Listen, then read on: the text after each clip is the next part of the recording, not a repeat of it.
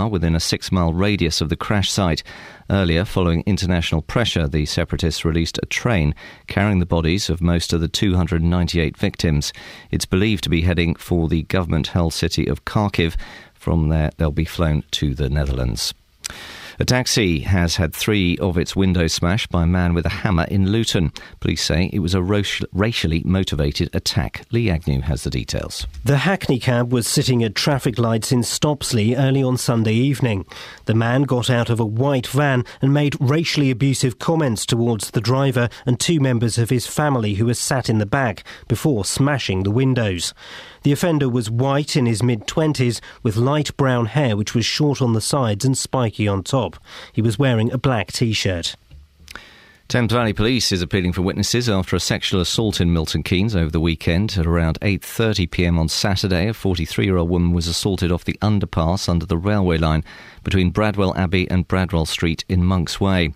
The offender is described as white, aged between 35 and 45 years old, about 5 foot 4 inches tall, of stocky build, and was wearing a round-neck black T-shirt and stonewashed blue jeans. A councillor in Milton Keynes says all fast food outlets in the new city should be forced to sell healthy food. The latest figures from Public Health England show that more than 70% of people in Milton Keynes are overweight or obese. Labour councillor Nigel Long says offering a healthy alternative should be a requirement of their licence. In sport, following their 95-run loss to India, England wicketkeeper Matt Pryor is to stand down from international duty for the rest of the summer because of injury. In football, pre-season friendlies continue this evening. Milton Keynes Dons are away to Dagenham and Redbridge. Stevenage go to Tunbridge Angels, and Wickham are away to Chesham.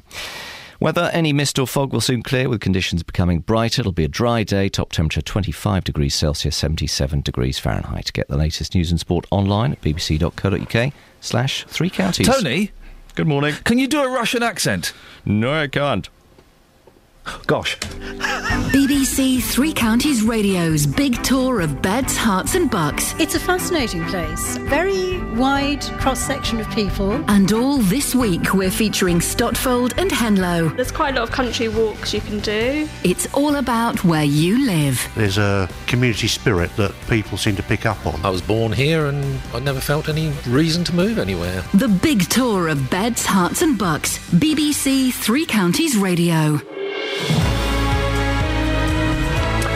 Morning, Iain Lee, BBC Three Counties Radio. I've got no idea why you're in the studio with me, Catherine. Well, because I'm in about 2 minutes. Well, no. I might as well come in now. You're not in about 2 minutes because I'm going to do the menu. I'm going to have a little bit of bants. With me? So... Yeah. Then I'm going to play the blind fella. Stevie Wonders. Yeah. And then I'm going to do you. It's as short as long, isn't it? No, I know, but it just... as you know, when I'm doing the top of the show, it's a very... I like to bare my soul. OK, I'll go under the desk and you won't hear me. Well, no, you're going to be under the desk. Go. But you're under the desk. How weird is that? Go. Well, flipping heck. All right. Morning, this is Iain Lee, BBC Three Counties Radio.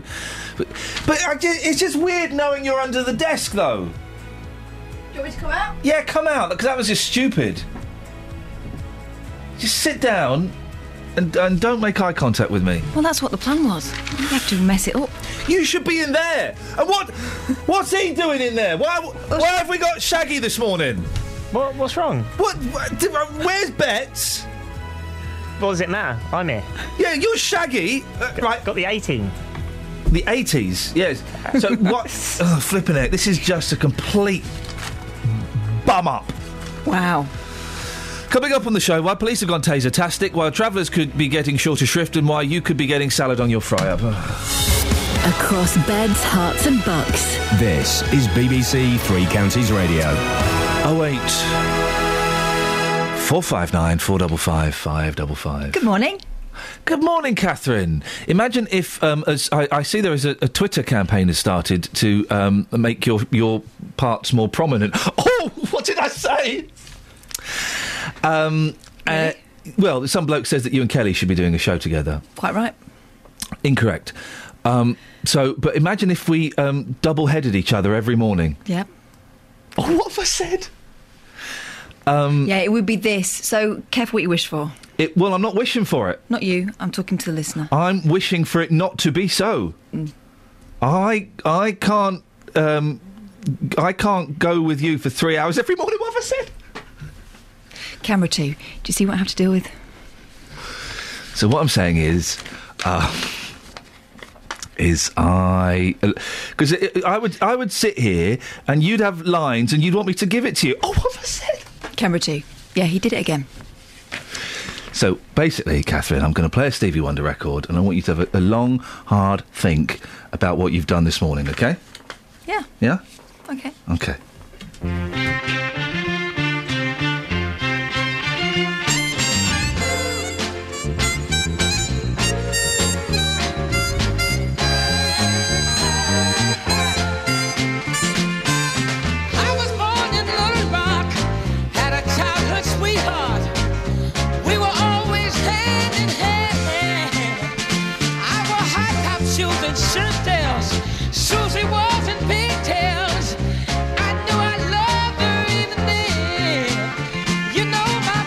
Disapproved it.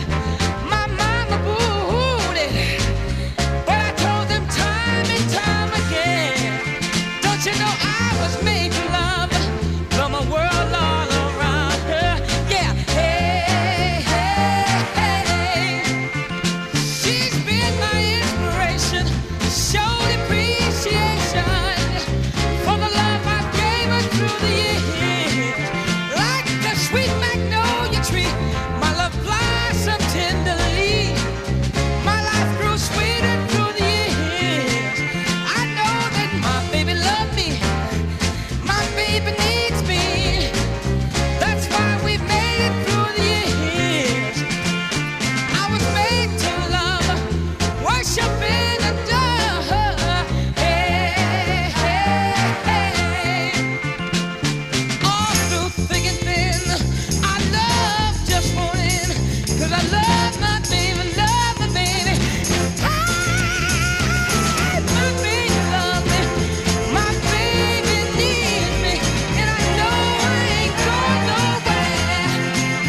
I was knee-high to a chicken in a love bug bit me. I had the fever with it passing in. Oh, if the mountain tumbles, if this whole world crumbles, by her side I'll still be standing. So my favourite Stevie Wonder story is, you know he's blind, yeah? Yeah.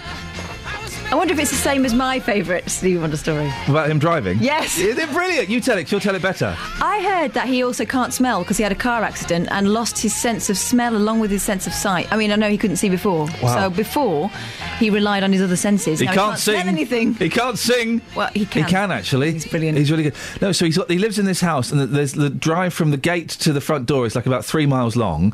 And straight. And straight. Well, no, it's a bit bendy, but he's memorised the route. So he goes and meets people in a car when they come and visit, and he drives them up to his house. So is the smell thing different? Well, Did you know about that one? No, I didn't know about Apparently that. he crashed it and knocked out his sense of smell as well. If I had to lose a sense, smell would be the one I would go smells for. amazing. No. What if you smell poo? Well, at least you know someone's done one. Otherwise, you could be rolling round in it. Sitting in my house. You'd have the sense of taste and touch, sense of touch. So that would you would know that. I'd rather smell it before I touched it. I'm a dad of 2 boys. I'm not fussed. This is now. Listen, the police. Now, come on. This is a sit. Let's have this. Hang on. Across beds, hearts and bucks. This is Iain Lee. BBC Three Counties Radio. Now, the Police Complaints Commission is warning against the overuse of tasers, as new figures suggest the equipment's use has gone up by 300% in the last 4 years. Back in 2009, the equipment was activated 3,000 times across England and Wales. By 2013, that figure had climbed to more than 10,000. Well, Catherine Boyle has been looking into this. What are the main complaints about tasers? In November 2010, the IPCC, the Police Complaints Commission, decided to continue to request that police officers refer all public complaints and also detail the types of complaints that appeared to be generating the most concern, and these were the use of taser in drive stun mode, which means taser discharged without a cartridge, in direct contact with the body rather than fired from a distance. So no probes are fired with this one, and it causes pain, but it doesn't deliver an incapacitating effect. It also covers taser use on people with mental health difficulties, the young and other vulnerable people, and taser use in confined spaces. So, for example, if it's used in a custody cell. The number of complaints from the public about tasers has gone up from 59 in 2009 to 154 in 2013. But then, obviously, the use of tasers has also risen. So it's only normal that the number of referrals will go up at the same time. What is the IPCC saying about the use of tasers? We have got the word of IPCC Commissioner James Dipple-Johnston, and he said the IPCC has major concerns about the use of tasers in drive stun mode, when the taser is applied directly to the body without a cartridge rather than fired from a distance. When used in this way, it's purely a means of pain compliance. Yet in several of the cases we reviewed where it was used for the purpose of gaining compliance, it had the opposite effect, stimulating further resistance. IPCC recommendations that come from today's report, then, Iain, include stronger and clearer guidance on the use of taser in custody, where the IPCC believes it should only be used in the most exceptional circumstances, wider safety training for non-taser equipped officers working with taser-trained officers, robust monitoring of taser use by local forces to ensure it's not being used too readily or too often by particular officers or teams, and ensuring the selection of process for taser-trained officers and subsequent supervision is robust. Now, what's this mission creep that the IPCC is worried about? Well, what they're saying is that the use of tasers has widened considerably, and it says not only in terms of the number of police officers using it, but also the terms of its use in circumstances where it wouldn't have been used in the past. Given the need, it says, to always avoid mission creep or the sort of becoming hardened to using it, in fact. Right. The use of equipment because it's available rather than because it's necessary. It believes that there are some clear areas in which action by the police service is needed now. It supports a review of taser training by the College of Policing and says that the drive stun mode generates a large number of complaints and is concerned that this mode is not included as part of the current training. And finally, monitoring and analysing of taser use locally has a key role to play, according to the IPCC. Such monitoring helps to ensure that the taser is not being used too readily, too quickly, and too often by particular police officers or teams. If you want to give us a call about this, 08459 455 555. Another thing you want to give us a call about, though, is which sense you'd rather lose. If you had to choose one. If you had to choose... Shaggy, if you had to use a sense, and let's assume that you've already not got the sense of fashion... Oh. Zing. Oh, yeah. Totally on fire this morning, man. Joan Rivers. Who's writing this? What? Who's writing this stuff? What sense would you lose? I'd probably go for taste. Whoa! This is insania! Not before you try my chocolate trifle, which is upstairs chilling. Hang on a second. The chocolate trifle was discussed yesterday on yesterday's show. Has it got cakey in the bottom? Yes. OK, well, I'll allow that this time. It's got no jelly. Beautiful. What's in it? Cherries. Chocolate. Ah. Can I stop you there? Chocolate custard. I don't like cherries. What? Pick them out. Well, it's still going to have to taste the cherries in it, our kid. Wow. It's going to taste the cherries. If you didn't have a sense of taste, wouldn't be a problem. He's got a point, actually. He has got a point. But we're not going to give any to him, are we? Because he's not part of the team. Whoa. Can he hear me? Whoa. Yeah. A bit, yeah. Oh, nuts. You're not technically part of the team. I like cherries. Yeah, well... You can eat your cherries. Yeah. Do you want to take my cherries? If that's all I'm getting, then yeah. All right, I'll give him my cherries later on in the show. 08459 455 555. Where are you going now? Can I go now? Yeah, well, yeah. I was just getting used to you. Well, and the smell. Seriously, I'm on fire this morning, guys. I am on FIRE. Fires. If you had to lose a sense, which would it be? For me, it would be smell, but if I wasn't allowed to lose smell, then touch. The sense is in reverse order, OK? At number 5, smell. At number 4, touch. At number 3, taste. At number 2, it's hearing. At number 1, the number 1 sense of all time, of course, is eyesight. That sounds about right, doesn't it? I think I've got that top 5 the right way round. they're all very useful. Well, but some are more useful than others. I'd rather see than feel. But if we didn't have anyone who could listen, we'd be out of jobs. No, we've got people who can listen. They just choose not to, and that's the problem. Travel news for beds, cards and bugs. BBC Three Counties Radio. Let's get the travel with Chris Gold. Chris? Hi Ian, on the M25 anti-clockwise, 2 lanes are currently closed and queuing traffic for 4 miles due to recovery work, a fuel spillage and an accident. 2 lorries are currently involved between junction 26 for Waltham Abbey and 25 for Enfield. It's causing problems all the way back to junction 27 for the M11, and there are roadworks in the area. The accident happened just around 10 minutes past 5, half a mile after junction 26, and was all stopped. But lane 3 has reopened and traffic is still being held at times for safety, so do avoid that area if you can. Otherwise, all moving well in the county. I'm Chris Golds, BBC Three Counties Radio. Thank you very much. 6:16, it's Tuesday the 22nd of July. I'm Iain Lee. These are your headlines on BBC Three Counties Radio. A police watchdog is warning against the overuse of tasers as new figures reveal the weapon's use has gone up by 300% in the last 4 years. EU foreign ministers will discuss the possibility of tougher sanctions against Russia when they meet in Brussels later today. And here's one. Fast food outlets in Milton Keynes could be forced to sell salad on the side in a bid to combat obesity. We'll speak to Justin Dealey about that in a bit. BBC Three Counties Radio.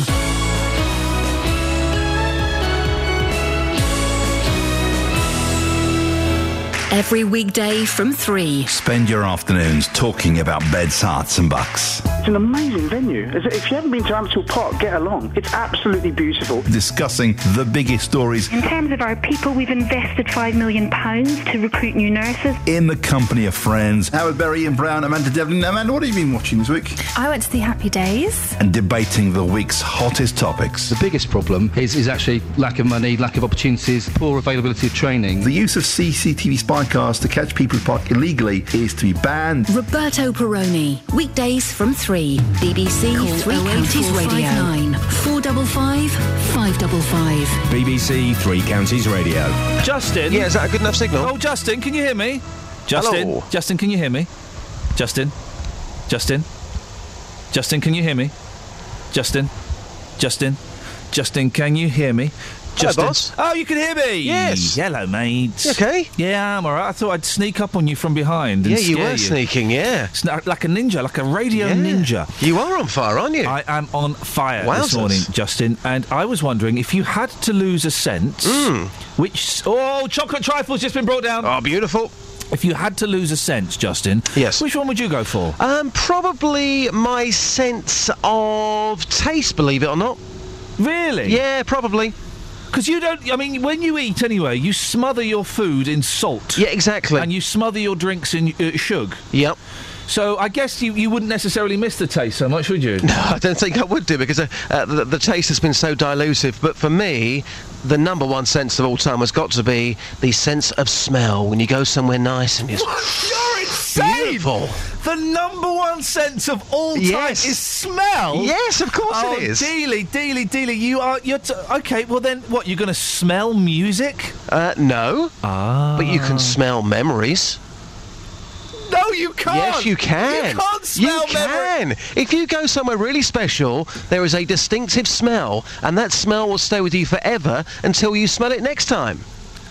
Well, you with me? What memories can you smell, Just? Well, the smell of being abroad. That's one smell. The smell of some roses, okay? And the smell of other things which I can't talk about. Like what? Well, this trifle's just arrived. Trifle. Other things which are very nice as well. Oh! What? Get your headphones on, Boyle. Right, you're in trouble. Is it horrible? No, got cherries in, yeah? Yeah. Cherries with pips in. No, you're kidding me. There's a pip in there. Whoa. Whoa! I've just broken a tooth on a truffle. What are you doing, Boyle? Oh, dear. I'm really sorry. I've just broken a tooth on a trifle. Baby trapped my trifle. It's not a pork scratching. It's not a pork scratch, is it? Dealey, I'm going to play a record. I'm going to try and find my tooth, and then we'll just talk after this, okay? Yeah, good stuff, boss. Cheers.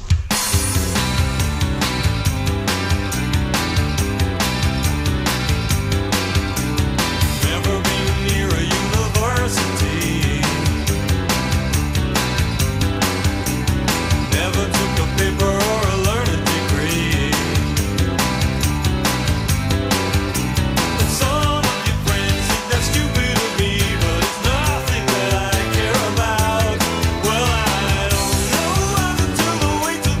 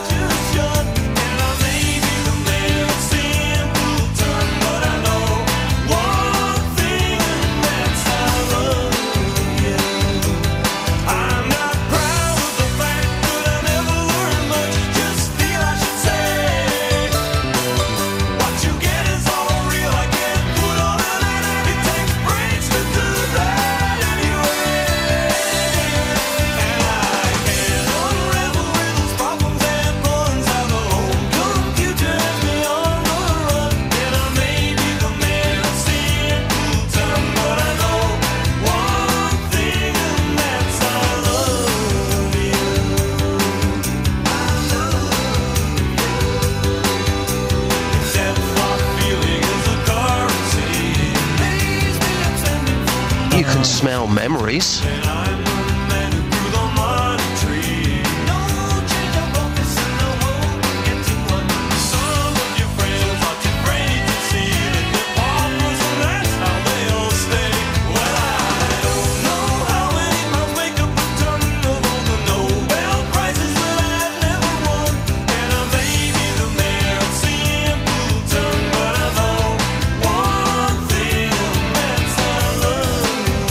You can smell memories.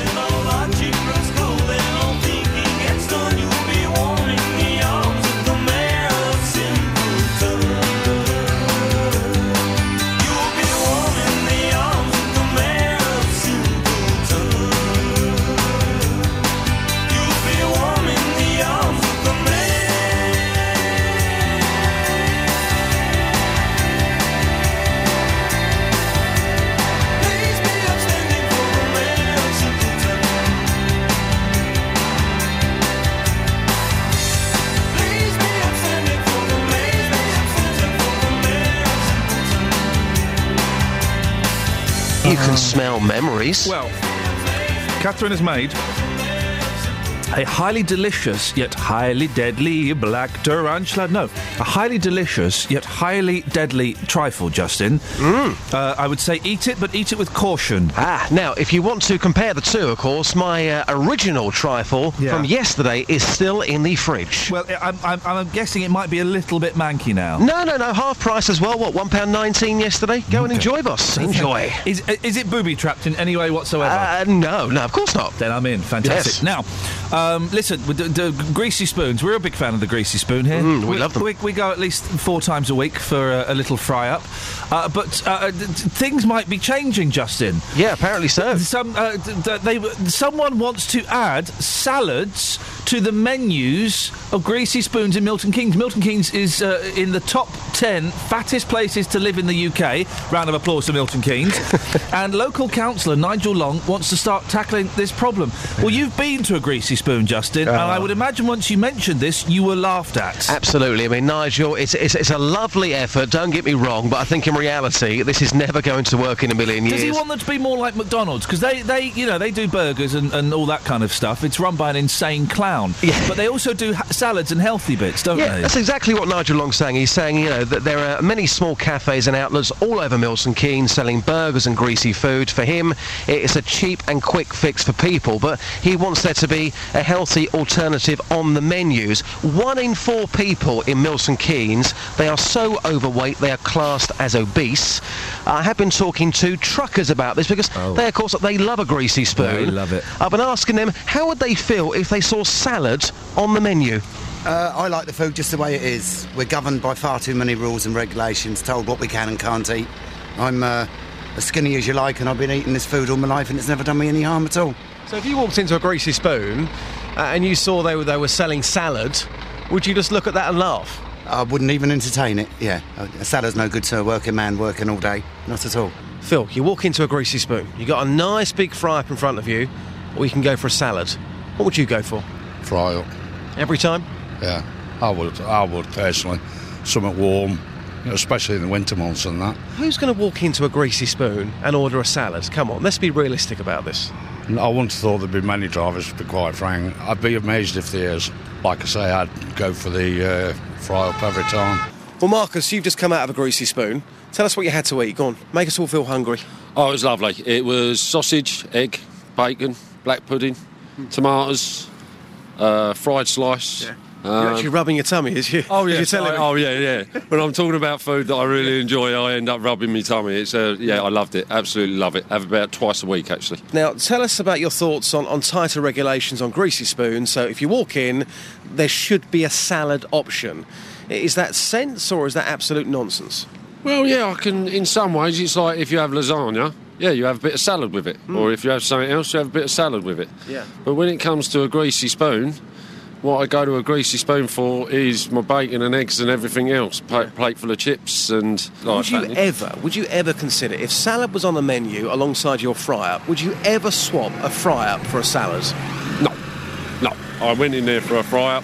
I'm after a fry-up, that's what I'm after, definitely. And you're a happy man. Oh, yeah, if I want salad, I'll go to the Tesco's and I'll get myself a bag of salad. Those fellas want to slip something warm down their throat first thing in the morning, of course, don't they? There is a greasy spoon in North London, Crouch End, where I used to live. A very nice greasy spoon. Turkish, I believe.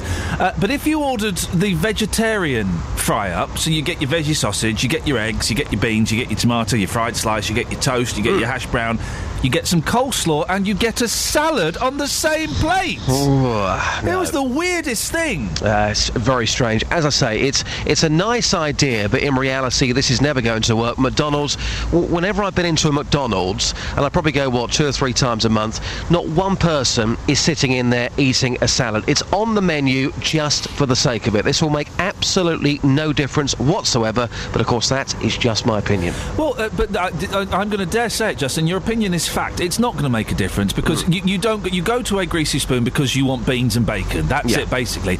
And also, I would question the quality of the salad you'd be getting in some of those. It's going to be like manky brown lettuce leaves. It's going to be horrible. You go into a greasy spoon because that's what they're good at. They are good at serving you greasy, dirty food. And as a nation, we love it. Once a week, absolutely fine. If you want a salad, you will go elsewhere. You are going in there because you want that greasy food. Fact. Right, so there's an evil genius, okay? He's invented a machine that can get rid of either smell or hearing, right? And you've got to he's pointing it at you now. You've got to choose one. Dear. Which one of those are you going to get rid of? Smell or hearing? This is so tough. You've got to do it. He's looking at you now. You've got 5. Okay. 4. I would probably get rid of smell then. 2. Whoa! I've changed. You'd get rid of your favourite sense? Yes.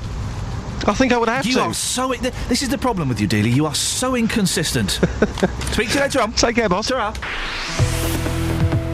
Travel news for beds, cards and bugs. BBC Three Counties Radio. The M25 is currently queuing anti-clockwise for 4 miles from junction 27 for the M11. 2 lanes are closed for recovery work after a fuel spillage and accident involving 2 lorries between junction 26 for Waltham Abbey and junction 25 for Enfield. It's not helped by the roadworks already in the area. The accident happened just after 5:10, half a mile after junction 26. All stopped at 5:45 with intermittent holds, but lane 3 has opened. So that's the M25 anti-clockwise from junction 27 for the M11. No problems to report on public transport. I'm Chris Golds, BBC Three Counties Radio. Across beds, hearts and bugs. This is BBC Three Counties Radio.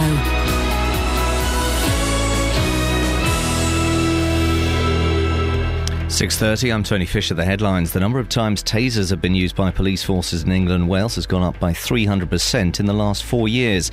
The figures have been released in a report out today by the Independent Police Complaints Commission, which is warning against the weapons overuse.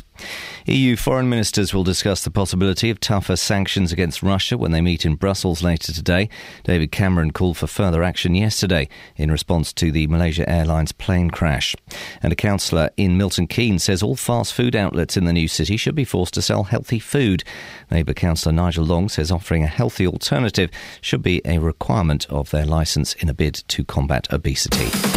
Three Counties Sports. BBC Three Counties Radio. Following their 95-run loss to India, England wicketkeeper Matt Pryor is to stand down from international duty for the rest of the summer because of injury. Former England captain Michael Vaughan believes he's made the right decision. I think he's made it a lot easier for the selectors because it was getting to the stage where it was going to get a little bit messy. You don't want that with someone that's done so well for England. He'll go away, get fit, he'll probably have an Achilles operation, and he's young enough to come back and perform, but he'll also know that in Josh Butler, he's going to have a real talent. But I think Pryor, having watched him for the 2 test matches against him, I think he's made exactly the right call for the team and for him. Meanwhile, the England cricket captain Alistair Cook says he wants to carry on leading the team despite the pressure on him increasing following yesterday's second test defeat.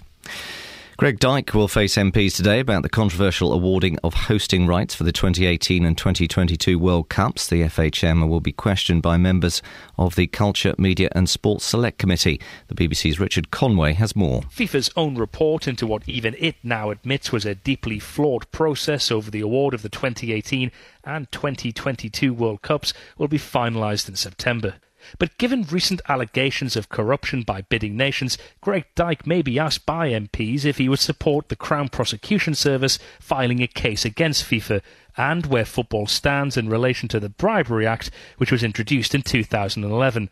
The FA chairman is also expected to give his view on the future of Sepp Blatter, FIFA's president, and the likelihood of breaking away from football's world governing body. And after failing to win any of their games in Brazil, England's dismal performance at the World Cup is also likely to come under scrutiny. Staying with football, pre-season friendlies continue this evening. Milton Keynes Dons are away to Dagenham and Redbridge. Stevenage go to Tunbridge Angels, and Wickham are away to Chesham. Those are your headlines. Next full bulletin at 7. Across beds, hearts and bucks. This is Iain Lee. BBC Three Counties Radio. And then you're back and I've got a really itchy eye. I like the sound an eye makes. Listen. Oh. You getting that, guys? I'm not really making much of a noise, actually. No. Catherine. Yes. I don't know if you have legal representation or not, but I would suggest after that cherry-bombed trifle, you should probably seek some, because I'm certainly... Who leaves the stones in a tinned cherry? No stone unturned. Wow, I had no idea that was possible. Yeah, well, I didn't know. How do they get this? How do they breed grapes without pips in? Don't know. That's freaky stuff, man. I've got a pipper as well. I could have sorted it out if I'd have known they were in there. You got a pipper? Yeah. For olive use, but I work on a cherry, right? I didn't know you could. Doesn't Talisa look like the dead pop star Michael Jackson? I think she's starting to look a bit like Pete Burns. Pete Burns likes me. I know. It's interesting because I met him. Yeah. He's a nice guy. I would love children, but I never found anyone to wind my biological clock, says Esther, 46. Esther McVeigh, who's been seen as cold and callous in her first few days in her new job. She's now trying to paint the softer side. The feminine side of a lady is so beautiful. Why does she have to justify her life choices? She doesn't. If you don't want kids, you don't have to have them. Employment Minister Esther McVeigh has revealed she's never had children because she's not found someone to wind up her biological clock. The 46-year-old former GMTV presenter, who was promoted to attend the cabinet last week, said that despite loving children, she's not met the right person to have them with. In her first in-depth interview following the reshuffle, Miss McVeigh said, "I always thought as I was growing up that I'd be married with children. That hasn't happened. So I guess that's a sacrifice because I do actually love kids. I just haven't got them myself." Why? Because she's interviewing herself here. Why? Because I obviously never met the person who I was going to have children with, and I had to be realistic. No offence, current partner of many years. Why can't women just come out and say, I didn't fancy him? I like other people's kids, I didn't want my own. That's fair enough. A lot of successful women have made that sacrifice because, you know, guess what? The Spice Girls were wrong. You can't have it all unless you're really, really rich. Sorry, I was reading the article. Just saying. What are you talking about, the Spice Girls? Just saying, the Spice Girls led me astray. Slam it to the left if you're having a good time. Do it to the right if you know that you feel fine. Oh, freak out. No, I think sometimes you've got to make a decision. Do you want to get really far in your career or do you want children? Because at the moment you can't have both. Yeah. Fact. Chew on that. Have you seen the pictures of Ed Miliband with Barack Obama? No, sadly I haven't. There's a great picture on... Let me find the one on Twitter, because the one on Twitter, which I think he posted, is better than the one in the newspapers. Is it a photo bomb? Or are they actually meeting? No, they're actually meeting, but Obama's done that thing. Where's the picture? Because it's a brilliant, brilliant picture. That's Keith Richards sticking his finger up. How rude. I know, but it's a great picture of them sat at like a table in obviously a spare room in the White House. Maybe it's on here. What, in the box room? Yeah, and Obama, by his body language, doesn't have a clue who he's talking to.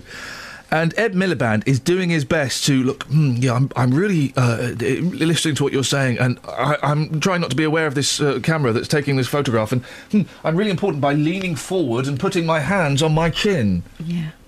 And then the Mail have got a picture of a little green bag next to Ed Miliband, and in that little green bag, you know, when you meet foreign dignitaries, you give them presents. Yeah. Maybe if you meet a Chinese man, they give you a panda. If you're like an ambassador or something, they give you a panda or something. They don't give it to you. You have to rent it off them. That's how that works. What, a real panda?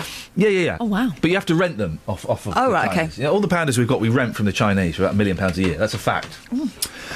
So he's got this bag of presents from the president. Pen, rainbow rubber, sharpener. Slightly better.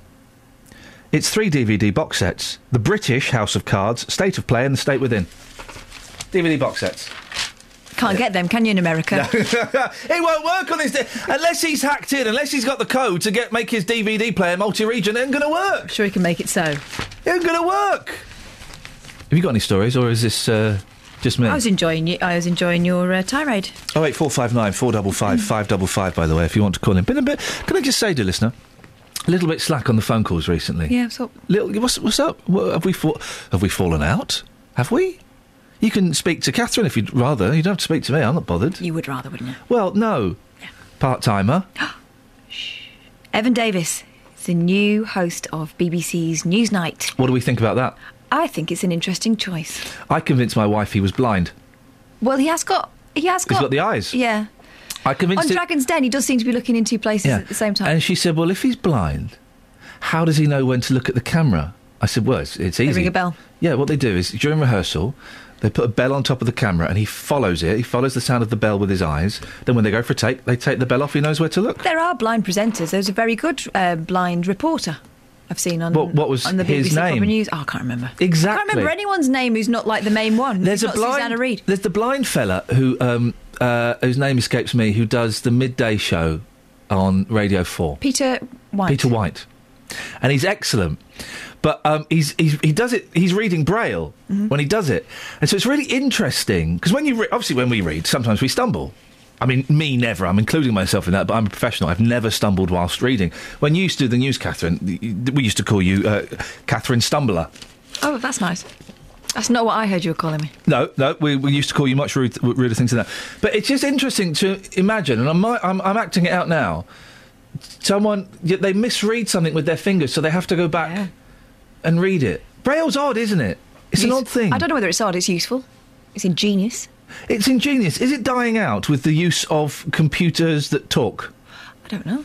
I'm the wrong person to ask. If you're the right person to ask, 08459 455 555. Here we go. This is we're onto something here. I'm going to suggest that anyone under the I'm completely making this up, so prove me wrong.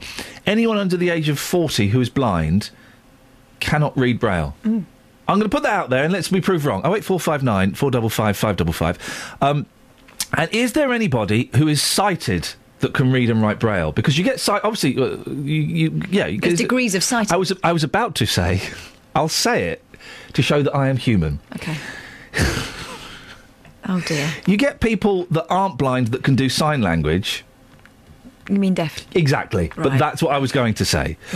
So is there anybody blind under the age of 45 that can do sign language? Because technology, can do Braille. The technology is so much better these days. Yeah. I had a blind lecturer at university, and she used to use sometimes Braille, but sometimes she used to put her books underneath this kind of, it looked like a sort of flat screen before we had flat screens. This is before the day. And she's put her face right up to the screen and she'd be able to read it. Oh, yeah. She was an amazing woman. She'd been put in an institution at the age of sort of 7 because they just put them in special schools straight away. Of course. And she'd ended up going to Oxford. She was just an amazing mind. Amazing how we used to treat people who are a little bit different from the norm. Yeah. I can't imagine my fingers being... I mean, I have very sensitive fingers, very sensitive fingers, but I can't imagine, as many of you all know, but I can't imagine my fingers being that sensitive. I can differentiate between dots, series of dots. And why do they have dots and not letters? Don't you have to have seen the letters to be able to recognise them in the first place? But why? But you're good. Well, blind people haven't seen the dots and they've learnt the dots. So why don't you have why don't are you spelling? Arsenal? Careful. Why don't they have Braille? It's a senses special this morning, dear listener, and I'm hoping you want to take part in what is proving to be a fascinating conversation.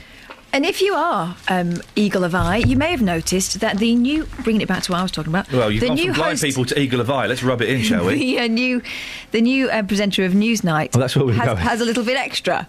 You can sometimes see it through his shirt. What do you mean? And this is something the Daily Mail have picked up on. A new kidney? Body piercings. Oh. He has pierced nipples. Now, could you take a man seriously if you could see his nipple twinkling? What's his name? Evan Davis. Evan Davis. He's got twinkling nipples. Yes. Has he? And apparently that's not it. Listen, that's not all. I'm sorry. Wowzers! I'm not a fan of tattoos. Body piercing, I think, is just a step. It's just so much worse. I very nearly got my eyebrow pierced in the 90s. Yeah. It was very much in the 1990s. Idiot. Yeah, well, I didn't do it. You'd have ended up with one of those little scars that a lot of people have now. Yeah, I would have done. But body piercings and Braille, who'd have thought the two are compatible?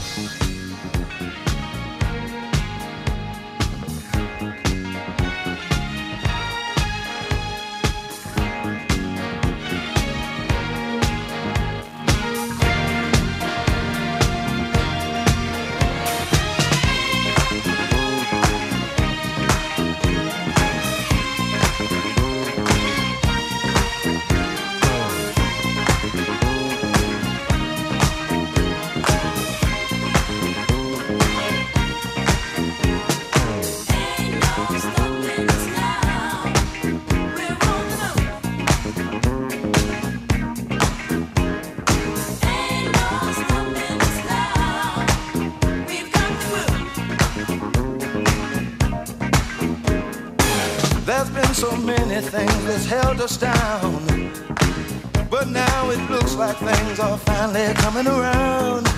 I know we've got a long, long way to go, and where we'll end up, I don't know. But we won't let nothing hold us back. We're putting our show together, we're polishing up our act. And if you've ever been held down before, I know you refuse to be held down anymore. Well, don't you let nothing, nothing stand in your way. I want y'all to listen, listen to every word I say, every word I say. Ain't no stopping us now. We're on the move. Ain't no stopping us now. We've got the groove. Ain't no stopping us now. I know, I know. Ain't no stopping us now. We've got the groove. We got it. I know you know someone that has a negative vibe, and if you're trying to make it, they only push you aside. They really don't have nowhere to go.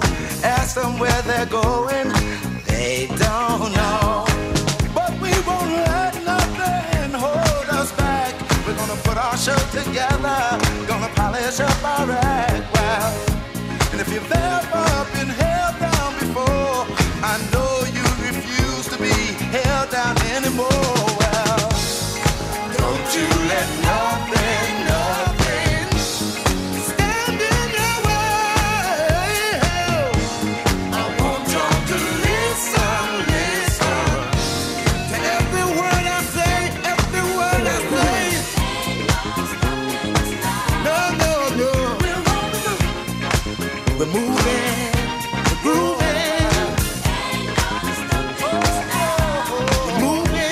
Morning, this is Iain Lee, BBC Three Counties Radio. 08459 455 555. It's 6:45. Let's get the travel with Chris. Travel news for beds, cards, and bugs. BBC Three Counties Radio.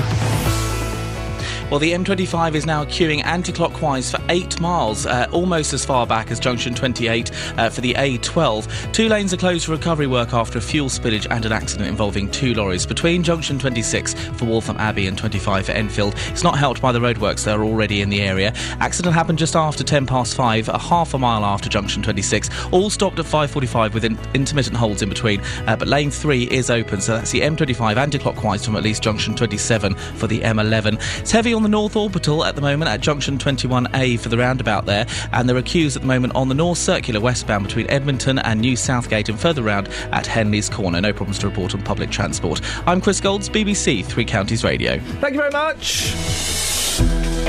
6:46. It's Tuesday, the 22nd of July. I'm Iain Lee. These are your headlines on BBC Three Counties Radio. A police watchdog is warning against the overuse of tasers as new figures reveal the weapon's use has gone up by 300% in the last 4 years. EU foreign ministers will discuss the possibility of tougher sanctions against Russia when they meet in Brussels later today. And fast food outlets in MK could be forced to sell salad on the side in a bid to combat obesity. 08459 455 555. Would you want a little bit of salad with your fry-up? Let's get the weather with Kate. Beds, Hearts and Bucks weather. BBC Three Counties Radio.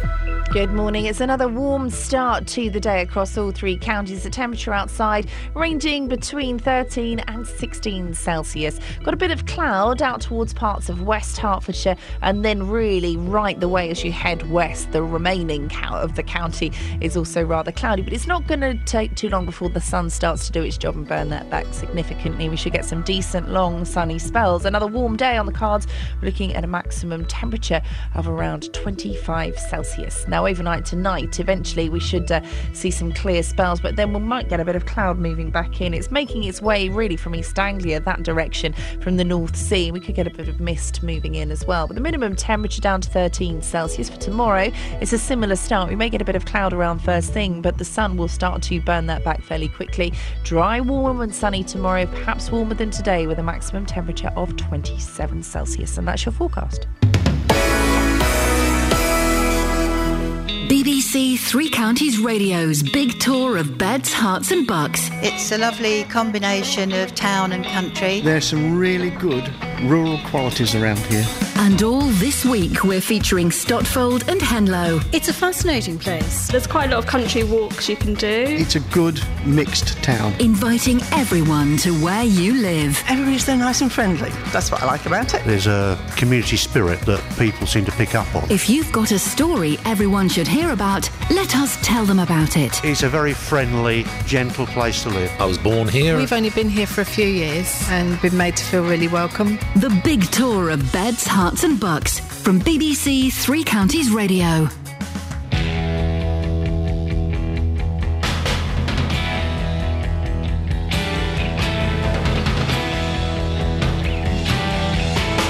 I know you've deceived me, now here's a surprise. I know that you have, 'cause there's magic in my eyes. I can see for miles and miles and miles and miles and miles. Oh yeah.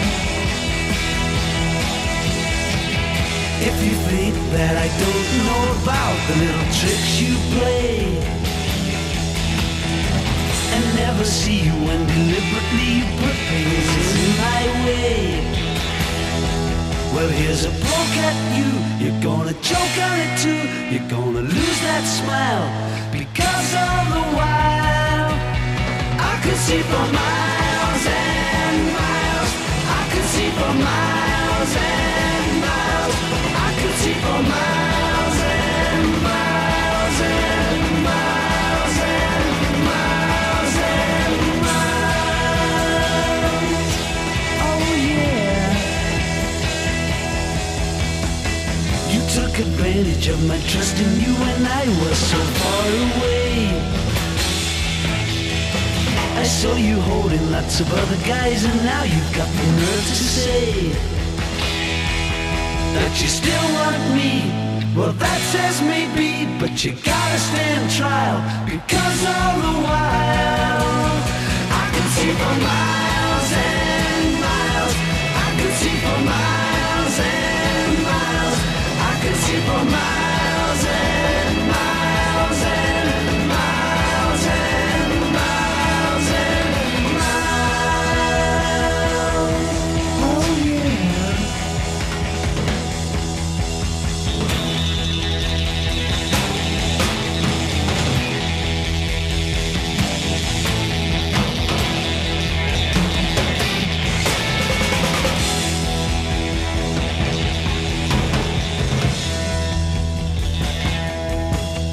I know you've deceived me, now here's a surprise.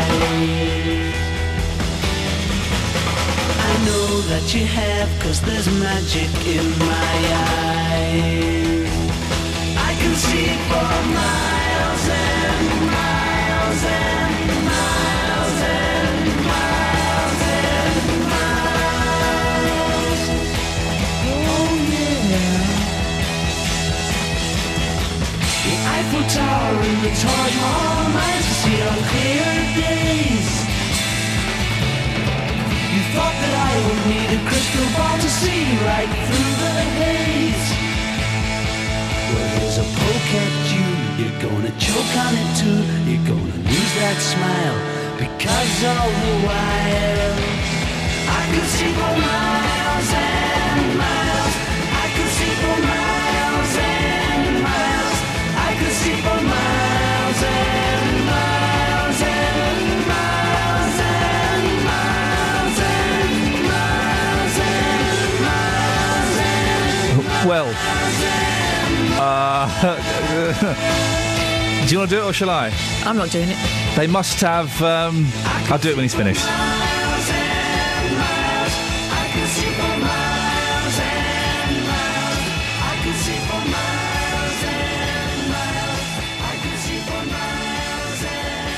You can smell memories. They must have good glasses. Yeah. Binoculars. A telescope. They must have. Access to. Is it Mir, the space station? Okay. Probably not Pete Townsend. I don't think he's allowed to log on anymore. But Roger probably has. Do you remember the Roger Daltrey moment? When I met Roger and I told him I liked him in The Who, and he said thank you, and I said no, thank you for the music. Yeah, I said those words to Roger Daltrey. He was absolutely sober, but what made it better was that Roger Daltrey assumed he must be drunk. So you'll be all right. Yeah. That was a lovely moment. It was a lovely moment. I'm so glad I witnessed it. You didn't witness it. You weren't there. I feel like I did. Yeah, all right. I saw Roger Daltrey. Shaggy, you ever met any members of The Who? No. I've met two of them. Okay. I've introduced The Who live on stage at the Royal Albert Hall. I've done the... Don't pull that I don't believe you face. Really? Yeah, I did it. Yeah? It was like this. Are you sure you weren't in the audience? No. Yeah. Ladies and gentlemen, would you please welcome to the stage the greatest rock and roll band of all time, The Who! They didn't come out for another 5 minutes, but I did it. Oh. Were you on the stage, or were you just the man with the microphone? No, I was on the stage. I was on the stage. I was getting shouted at by loads of BDI fans. BDI was supporting The Who. Oh, dear. It was for Teenage Cancer Trust, right? And so people were shouting at me during the thing, that's fine. And then when we went to show that we had to show a film about kids with cancer, right? It's kind of quite a serious thing. And there were these BDI fans in the front who wouldn't shut up, right? For the whole thing, they wouldn't shut up. And then they were shouting during the cancer thing. And I went, oi, shut up. Round of applause, cheers from the Royal Albert Hall, ladies and gentlemen. For swearing. Oh, it's my mum is in the studio with me. A fella said, when I was comparing it, right, a fella said, you're not a fan of The Who, you're not a fan of The Who, you're just like, you just pretending to be a fan of The Who. I then rattled off 3 really rare Who songs that not many people know about. He went, all right, no, fair play, you do like them. Yeah, in your face, deniers. In your face, deniers. He was like... I was David Icke, and he was the general public. Oh, I wouldn't compare yourself. What you got in the papers? Oh, this thing about Philip Seymour Hoffman.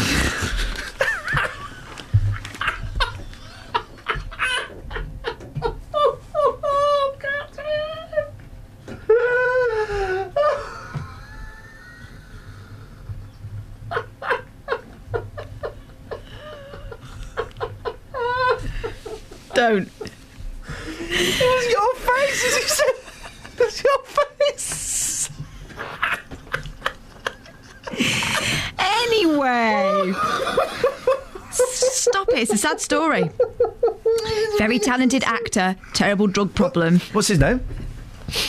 What was his name? Philip Seymour Hoffman. Oh, that's the fella. Okay. Yep. So he died unexpectedly and has not left any of his multi-million-pound fortune for his children because he doesn't want them to become trust fund kids. Saying that, his wife and their Were they married? I don't know. Anyway, the mother's children's 46. They were still together at the time. She's get everything and she'll probably see him right. So let's not fuss about it, eh? You can't even look at me, look.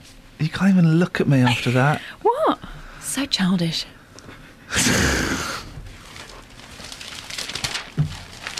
Follow that. Front page of the Daily Mail is disgusting. Why? Not the young priced out of a home story about the number of young home buyers has plunged to a new record. It's the picture of that millionaire baby touching a butterfly. He is cute, though. I hate butterflies. They are the most disgusting thing. My wife... How can you hate them? They're fairies in disguise. We took my son, I think it was just when we had one son, maybe we had the baby as well, to a butterfly house. And I really hadn't weighed up the ramifications of this horrific experience. The clue's in the name. Yeah, I know. And I thought I could handle it. And I walked in and it's hot and it's clammy. And those things, they're just wild. They're not even in cages. Oh, no. And we got in, and my wife could tell I was uncomfortable, but she wasn't really interested in me at that point in our relationship. And I took a few steps, and it's like a long sort of tunnel. And I took a few steps, and they're coming near me, and I said, I'm really sorry. It's like the really camp version of The Birds. Oh, it was. I said, I'm really sorry, I've got to go. She went, are you serious? I went, yeah, I've got to go. And I ran out like this. I put my hands over my head, and I ran out like this and barged through the doors. Oh, imagine if one of those had got in my mouth or an ear. Poor thing. Oh, I hate them. And they're letting the future King of England touch one? Yeah, because they're just a little beautiful, slightly camp insect. I wouldn't worry about it. They're not going to hurt you. They're more frightened of you than you are of them. No, they're not. That is the myth about spiders, about ants, about beetles, and about butterflies. Oh, they're more scared of you. No, they're not. They know I'm scared. Those things can smell fear from 100 yards. They know I'm terrified. They know that my nightmare is waking up with like a spider in my mouth that's just given birth to thousands of baby spiders, and they're just crawling over my chin and down my body. You'd have had to have been asleep for a very long time. They give birth just like that. You ever seen Charlotte's Web? Yes. I didn't see the actual labour scene. What was it like? It was I don't know. I've never seen it. I'm just making an example. Travel news for beds, cards and bugs. BBC Three Counties Radio. The M25 is queuing anti-clockwise for 9 miles now, as far back as junction 28 for the Brook Street roundabout, and travel time is looking at about 1 hour and 15 minutes. 2 lanes are closed for recovery work after a fuel spillage and an accident involving 2 lorries between junction 26 for Waltham Abbey and junction 25 for Enfield, not helped by the roadworks already in the area. Traffic's now returned to normal on the A405 North Orbital Road at the M25 junction 21A roundabout. Queues still on the North Circular westbound between Edmonton and New Southgate, and on public transport there's possible disruption on First Capital Connect and Southern services. I'm Chris Golds, BBC Three Counties Radio. Chris, thank you very much. Lots to talk about. It's a Senses special. And do you think tasers get used too often? We'll talk more after the news with Tony Fisher. Local and vocal across beds, hearts and bucks. This is BBC Three Counties Radio.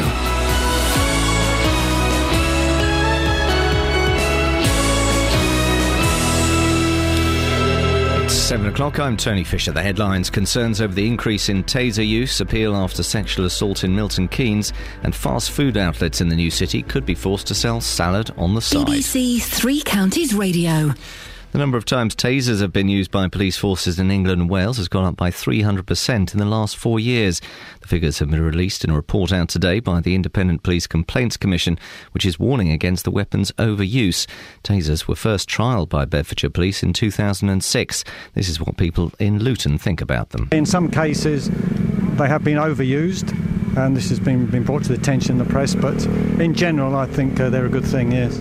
250 volts on a human being is not good, you know. There's an indicator that the more weapons the police carry, the more weapons people will carry who are fighting the police. EU foreign ministers will discuss the possibility of tougher sanctions against Russia when they meet in Brussels later today. David Cameron called for further action yesterday in response to the Malaysia Airlines plane crash. A taxi has had 3 of its windows smashed by a man with a hammer in Luton. Police say it was a racially motivated attack. Lee Agnew has the details. The Hackney cab was sitting at traffic lights in Stopsley early on Sunday evening. The man got out of a white van and made racially abusive comments towards the driver and two members of his family who were sat in the back before smashing the windows. The offender was white, in his mid-20s, with light brown hair which was short on the sides and spiky on top. He was wearing a black T-shirt. Thames Valley Police is appealing for witnesses after a sexual assault in Milton Keynes over the weekend. Around 8:30pm on Saturday, a 43-year-old woman was assaulted off the underpass under the railway line between Bradwell Abbey and Bradwell Street in Monk's Way. The offender is white, aged between 35 and 45 years old, about 5 foot 4 inches tall, of stocky build, and was wearing a round-neck black T-shirt and stonewashed blue jeans. A councillor in Milton Keynes says all fast food outlets in the new city should be forced to sell healthy food. Labour councillor Nigel Long says offering a healthy alternative should be a requirement of their licence in a bid to combat obesity. But these truckers aren't convinced. I like the food just the way it is. We're governed by far too many rules and regulations, told what we can and can't eat. What I go to a greasy spoon for is my bacon and eggs and everything else. Plate full of chips. I wouldn't have thought there'd be many drivers, to be quite frank. I'd be amazed if there is. Like I say, I'd go for the fry-up every time. In sport, the England cricket captain Alistair Cook says he wants to carry on leading the team despite the pressure on him increasing following yesterday's second test defeat to India at Lord's. And the FA have given Steven Gerrard a high-profile ambassadorial role following the England captain's retirement from international football. Gerrard won 114 caps, scoring 21 goals and played in 6 major tournaments. The weather, any mist or fog soon clearing with conditions becoming brighter. It'll stay dry. Top temperature 25 degrees Celsius, 77 degrees Fahrenheit. Get the latest news and sport online, bbc.co.uk/Three Counties. BBC Three Counties Radio's big tour of beds, hearts and bucks. It's a good, mixed town. There's lots of things going on. It's all about where you live. Everybody's so nice and friendly. That's what I like about it. And all this week we're featuring Stotfold and Henlow. It's a very friendly, gentle place to live. We've only been here for a few years and been made to feel really welcome. The big tour of beds, hearts and bucks. BBC Three Counties Radio.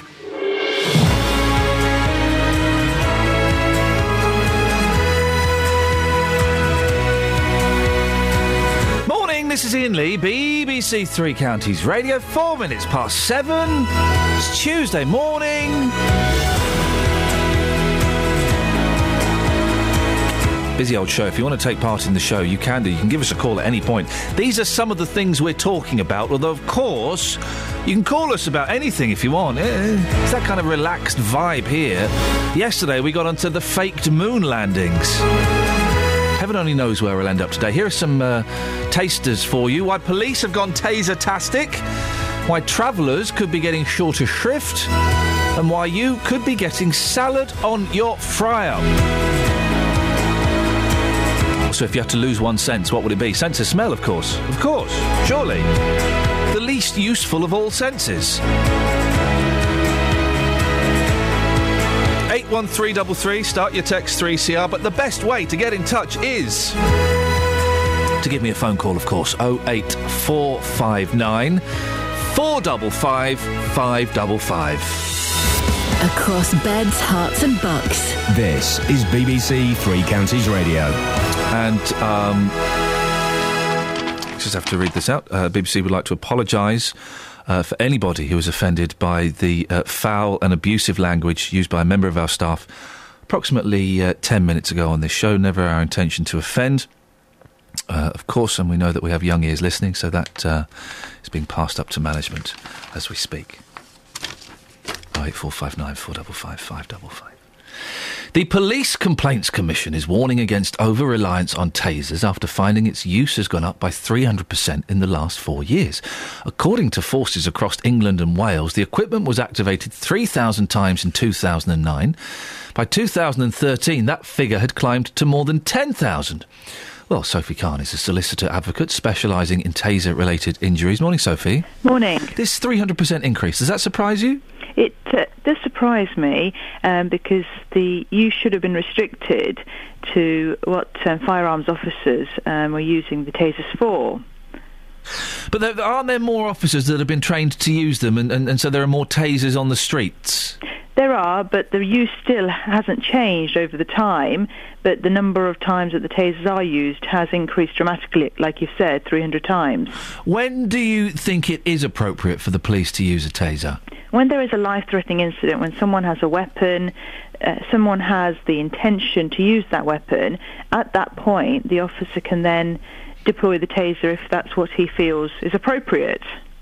But what if there's no other way of controlling them? What if they're just, they're being really bad, as a lot of these criminals often are, and they haven't got a weapon, but there's no other way of controlling them? That has to be through traditional restraint methods, through the baton, through handcuffing, through restraint, calling more backup, but it's not through using the taser. Because if you're using the traditional methods, that can get very nasty. People can get hurt, and it requires a big increase in manpower, doesn't it? With a taser, you just zap them. But with tasers, it has to be set circumstances. And if you haven't met those circumstances, you can't then use the taser. It's the same thing with the gun. You can't just use the gun on anybody. There has to be certain circumstances. But the gun is different from the taser, isn't it? The gun that can more easily kill. Well, the gun and the taser they're both firearms. They're both controlled under the same law. Maybe that should be changed then. Well, that's for the government to look into. That's for the police to look into, and they are treated the same way. It is a firearm, so no one else can have it apart from a police officer or anyone who's authorised with a licence. So it's the same rules that apply, and the same rules apply to taser use as well.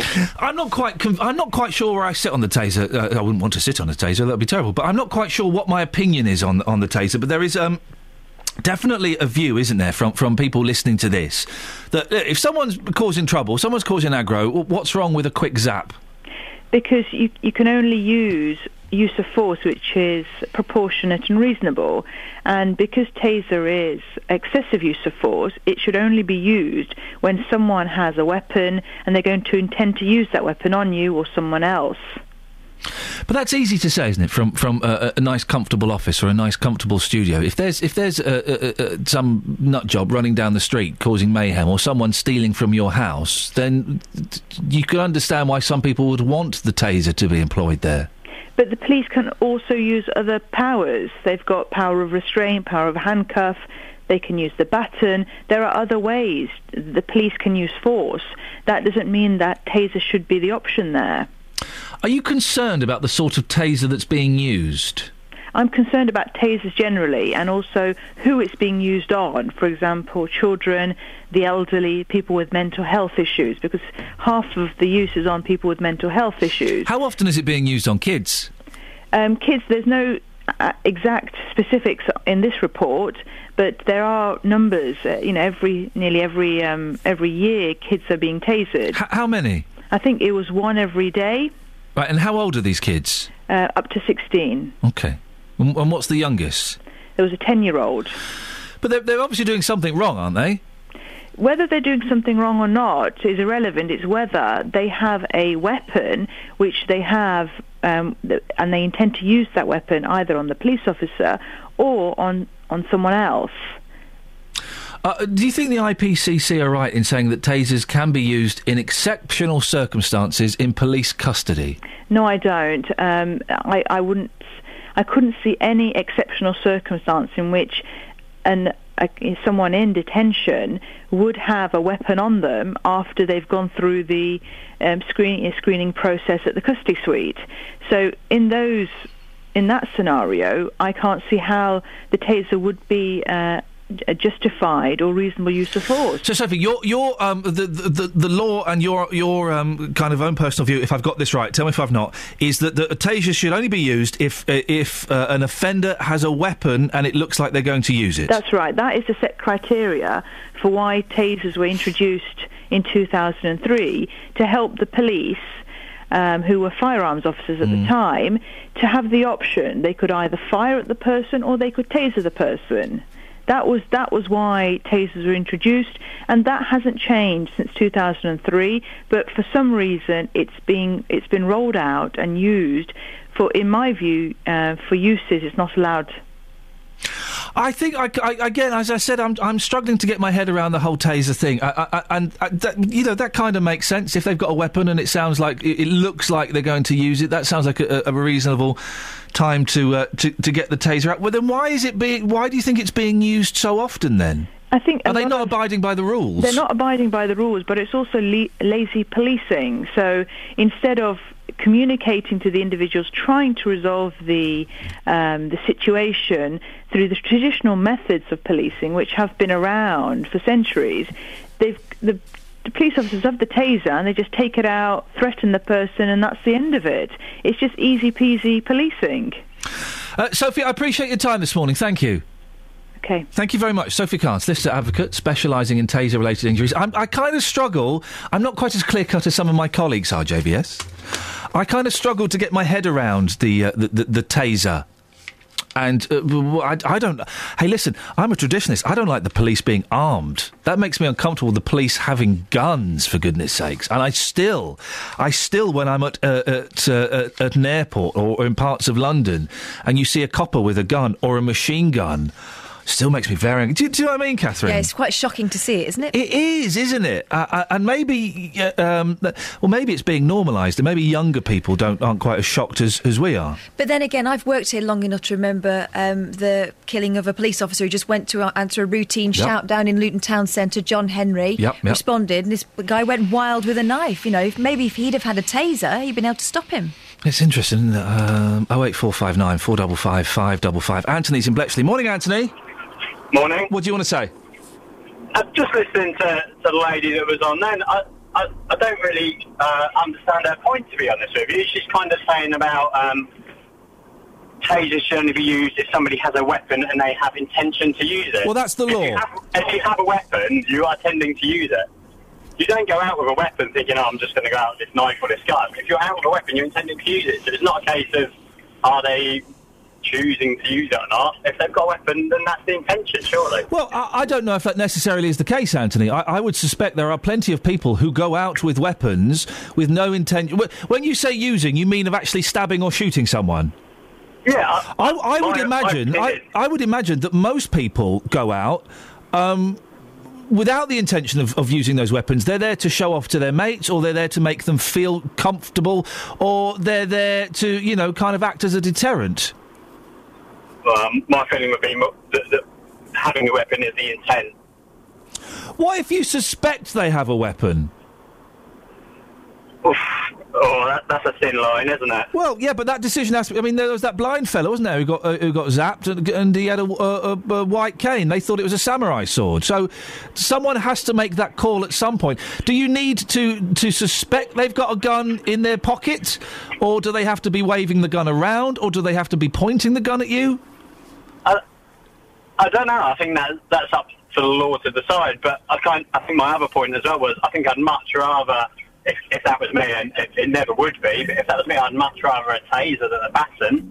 I think a baton can do a lot more damage, potentially, than a taser's stunning device, but a baton could be lethal. I wouldn't fancy either, to be... Anthony, thank you very much indeed. It's a tough one, isn't it? My view isn't as clear-cut as a lot of other people's views. I'm not completely convinced by the taser. And then the baton isn't a particularly nice way of dealing with someone, is it? You've seen footage of some coppers holding some fella down using batons. It's pretty unpleasant. Hey, they've got a rubbish job to do most of the time. So who am I to judge? But I'd like to hear your thoughts. 08459 455 555. BBC Three Counties Radio. Let's get the travel with Chris. Travel news for beds, cards and bugs. BBC Three Counties Radio. Still got severe delays on the M25 anti-clockwise for 9 miles now as far back as junction 28 for the Brook Street roundabout. Travel time is well over an hour. 2 lanes are closed for recovery work after a fuel spillage and an accident involving 2 lorries between junction 26 for Waltham Abbey and 25 for Enfield. It's not helped by the roadworks in the area. Also slow on the M25 anti-clockwise between 17 for Maple Cross and 16 for the M40. Queues at the moment on the North Circular westbound between Edmonton and New Southgate, and now the traffic lights there have broken at the junction for Bounds Green Road. So that's adding to the delays. Also busy further round at Henley's Corner. On public transport, possible disruption on First Capital Connect and Southern services through Tulse Hill as a car has hit a bridge. Trains are currently at a standstill. I'm Chris Golds, BBC Three Counties Radio. Thank you, Chris. 7:16. It's Tuesday, the 22nd of July. I'm Iain Lee. These are your headlines on BBC Three Counties Radio. A police watchdog is warning against the overuse of tasers as new figures reveal the weapon's use has gone up by 300% in the last 4 years. Police in Milton Keynes are appealing for witnesses after a 43-year-old woman was sexually assaulted off an underpass in Monks Way. And fast food outlets in Milton Keynes could be forced to sell salad on the side in a bid to combat obesity. Is that really going to work? If you go to a Greasy Spoon, you're going there for bacon and beans, not because you want a bit of coleslaw. BBC Three Counties Radio.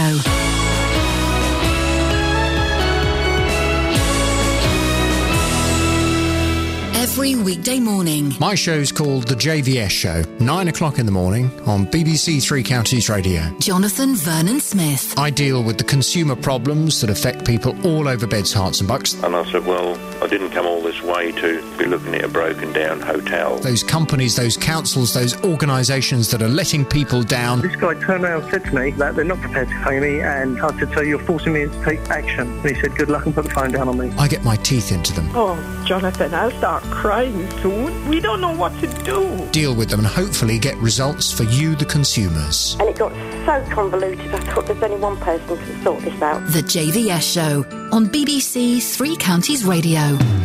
Call 08459 455 555. BBC Three Counties Radio. BBC. So, quick recap of what we're talking about. We will be talking in a little bit about... is it an MP or a councillor that wants to have salads? MP. An actual member of Parliament? No, he's not. He's the councillor. Well, you said an MP. Well... So is it... It was it. Yeah, I was mistaken. But you... I was just copying what you were saying. I said, is it a councillor or an MP? You said Councillor. You said, amongst other things this morning... And we're not. I've just had an email. We're not even allowed to refer to that anymore. And boy, oh boy, I think there's going to be are you being called into a meeting later on? And I'm not making light of that, but it just shows you. It was an easy mistake to make. No, it wasn't.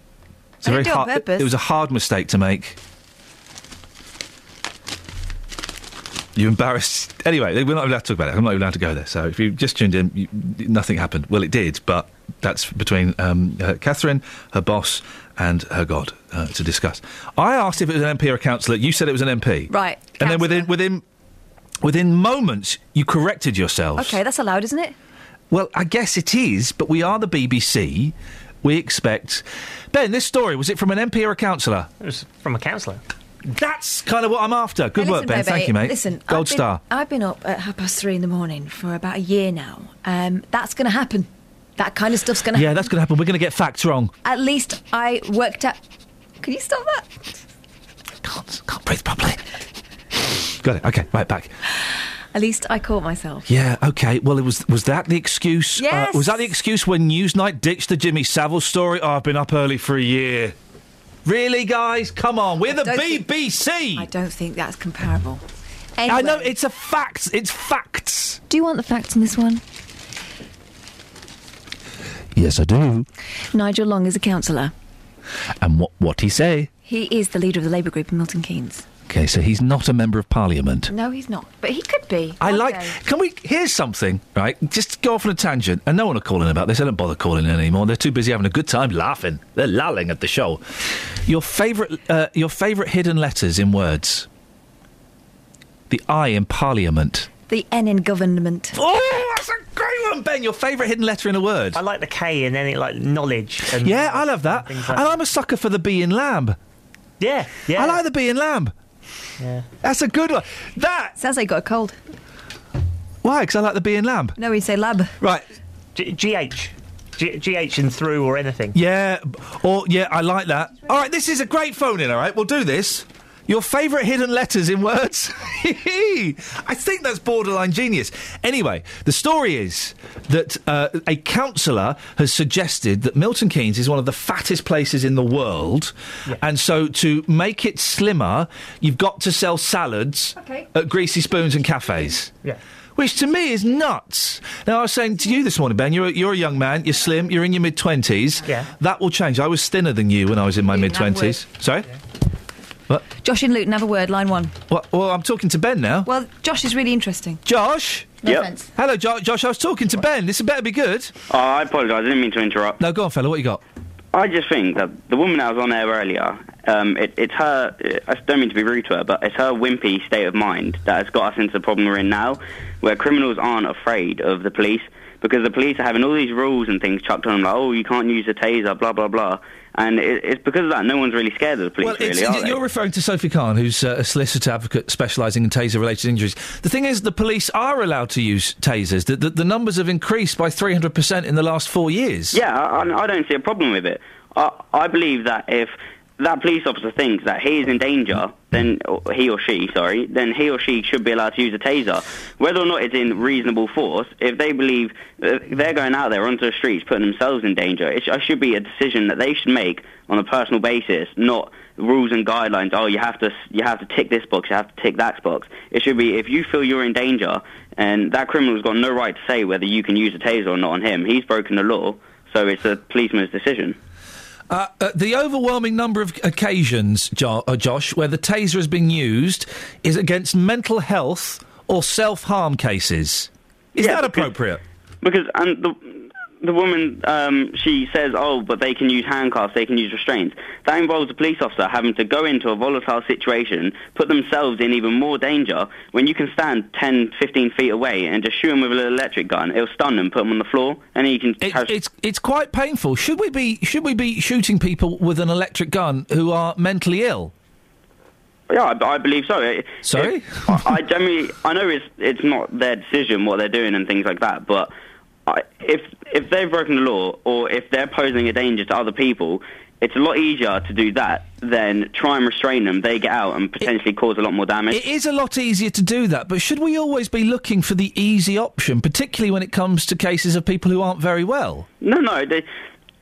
I'm fully up for them trying to have a little chat, but sometimes... Well, you can't always chat with people who are self-harming. Should we zap someone who's self-harming? Because that happens... Yeah, I wouldn't.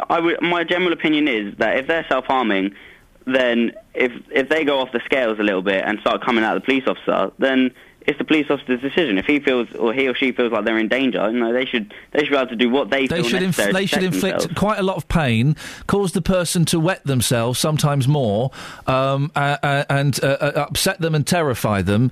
For what purpose? To protect themselves. They're out there trying to protect everyone else. So the least they could do is protect themselves in the process. Josh, I appreciate your time. Thank you very much. Josh in Luton there, who thinks that we should be zapping mentally ill people. 08459 455 555 is the telephone number if you want to give us a call. Cards on the table. I don't think we should be zapping mentally ill people. What about mentally ill people with knives? Oh, we should zap them. Just checking. No, I'm being flippant. It's a tough one. Of course it's a tough one. Listen, if someone is running at you with a knife or if someone is pointing a gun at your head, then do you know what? You should give them a zap. I have police officer friends who said that suicidal people are among the most dangerous. So people who are out for hurting themselves are the most desperate and dangerous people. Because they've got nothing to lose anymore. But imagine how much pain you would have to be in to be suicidal. Mm-hmm. People always say that suicide is a coward's option. I don't buy that at all. It's selfish.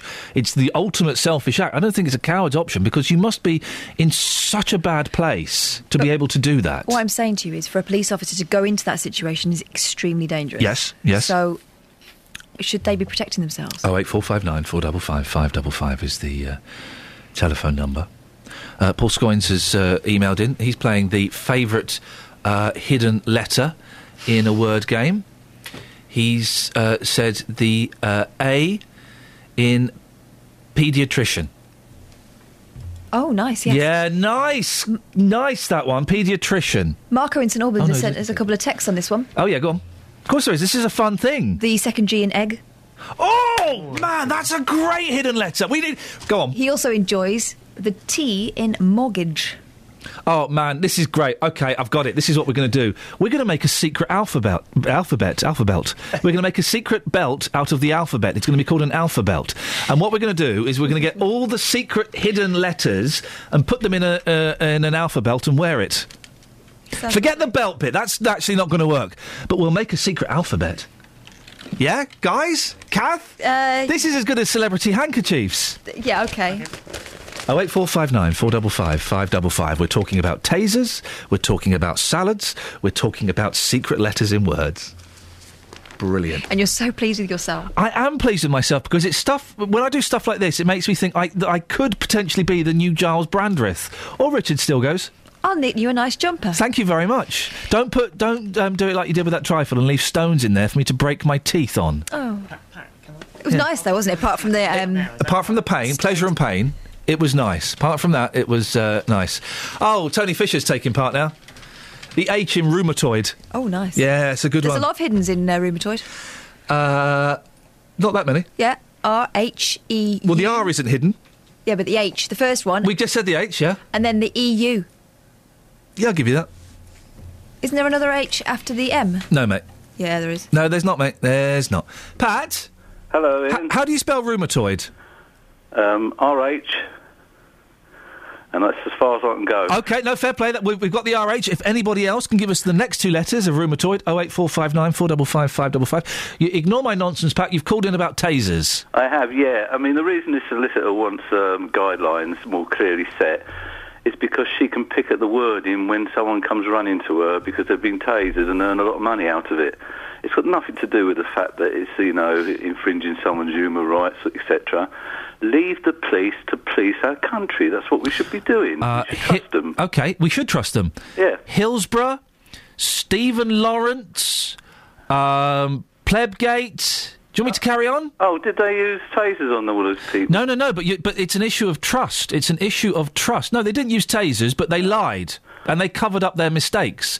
So you say we should trust them, Pat, but there are three, I'm sure I could think of many more examples, three massive examples where we've learned we can't necessarily trust them and we should question the police. Well, yeah, there's a selection process there. If you're getting some people going into those positions of trust that are not suitable for the job. I mean... But if they're in there and they're not suitable for the job, then that proves that we can't trust them and we need to question them. And if we can't trust them when it comes to words and the truth, can we necessarily trust them when it comes to them zapping people with 50,000 volts? Well, there's a sort of...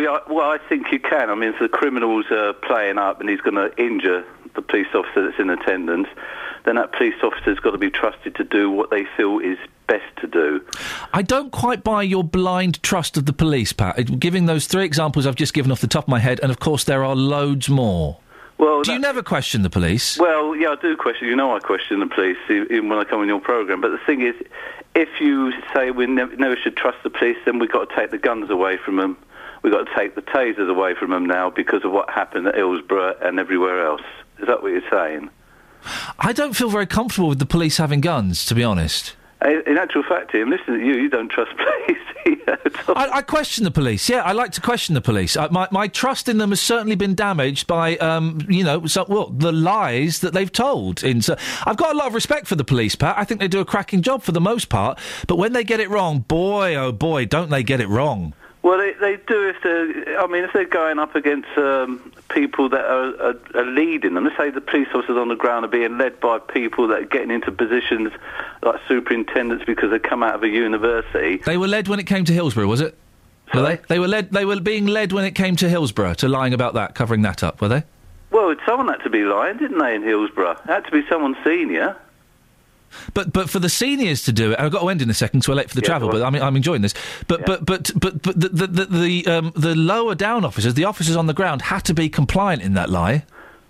Well, some may have been. Well, they had to be, otherwise it would have come out. I wasn't there. I mean, that's the saddest thing that ever, happened with a lot of other sad things that we see happening in the world. Yeah. It's something that happens, but at some stage we've got to have a police force we can trust. And judging by what you're saying, Ian, you don't trust the police. Pat, I don't trust them 100%, no. I like to question them. As I said, I think the police, for the most part, do a brilliant job. But when they get it wrong, man alive, don't they get it wrong?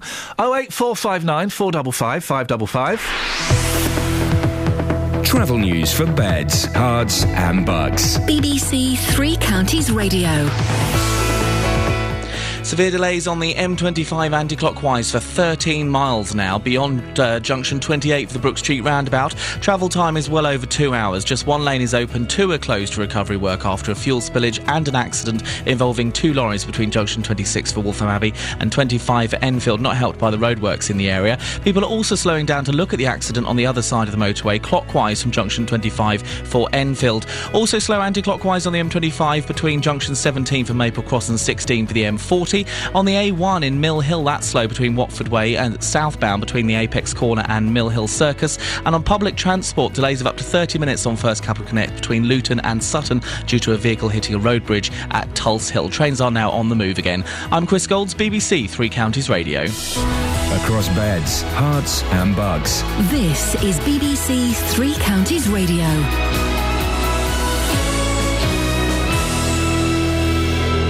7:30, the headlines. The number of times tasers have been used by police forces in England and Wales has gone up by 300% in the last 4 years. The figures have been released in a report out today by the Independent Police Complaints Commission, which is warning against the weapon's overuse. EU foreign ministers will discuss the possibility of tougher sanctions against Russia when they meet in Brussels later today. David Cameron called for further action yesterday in response to the Malaysia Airlines plane crash. And a councillor in Milton Keynes says all fast food outlets in the new city should be forced to sell healthy food.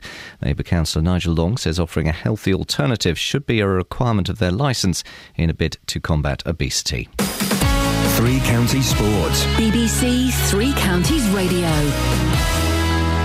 Former England captain Brian Robson believes there's no standout candidate who can lead the national side following Steven Gerrard's international retirement. However, Robson did say that Manchester United forward Wayne Rooney has many of the attributes required for the role. He's got the experience behind him, and he has been a captain for United and for England. So he knows what it's all about. And so I think at this moment of time, Wayne has proved that he's probably our best player. England's cricketers will be without wicketkeeper Matt Pryor for the remainder of the Test series against India because of injury problems. Former England international Phil Tufnell believes there's only one suitable replacement for Pryor. Butler, for me, the most exciting young wicketkeeper batsman or batsman wicketkeeper I've seen for a long time. Got to be working on his keeping for sure, but they've got all the guys there. They've got Moores, French, Farbrace there to work on his keeping. I think get him in. Cyclist Sir Bradley Wiggins says he's chosen to concentrate on the team pursuit event at the Commonwealth Games as he builds towards the 2016 Rio Olympics. Wiggins announced yesterday that he would only be riding on the track rather than also competing in the road race. Pre-season friendlies continue this evening. Milton Keynes Dons are away to Dagenham and Redbridge. Stevenage go to Tunbridge Angels and Wickham are away to Chesham. Those are your headlines. Next full bulletin at 8. Call 08459 455 555. BBC Three Counties Radio. Busy show this morning. Coming up, we'll be finding out why Milton Keynes cafes are being told they have to start selling salads. We're also looking for your favourite invisible secret letters in words. I like the B in lamb. And tasers as well. We've got some text. Jason in Milton Keynes says, the woman talking about tasers, that's Sophie Khan. She would rather see the police use the baton versus the taser. That sounds a bit stupid to me, that you would rather have a police officer hitting you round the head, legs and arms with a baton, with long-lasting injuries possible, or would you rather be tasered over and done with within minutes, but don't remember, don't do the crime, you'll not give the police officer the chance.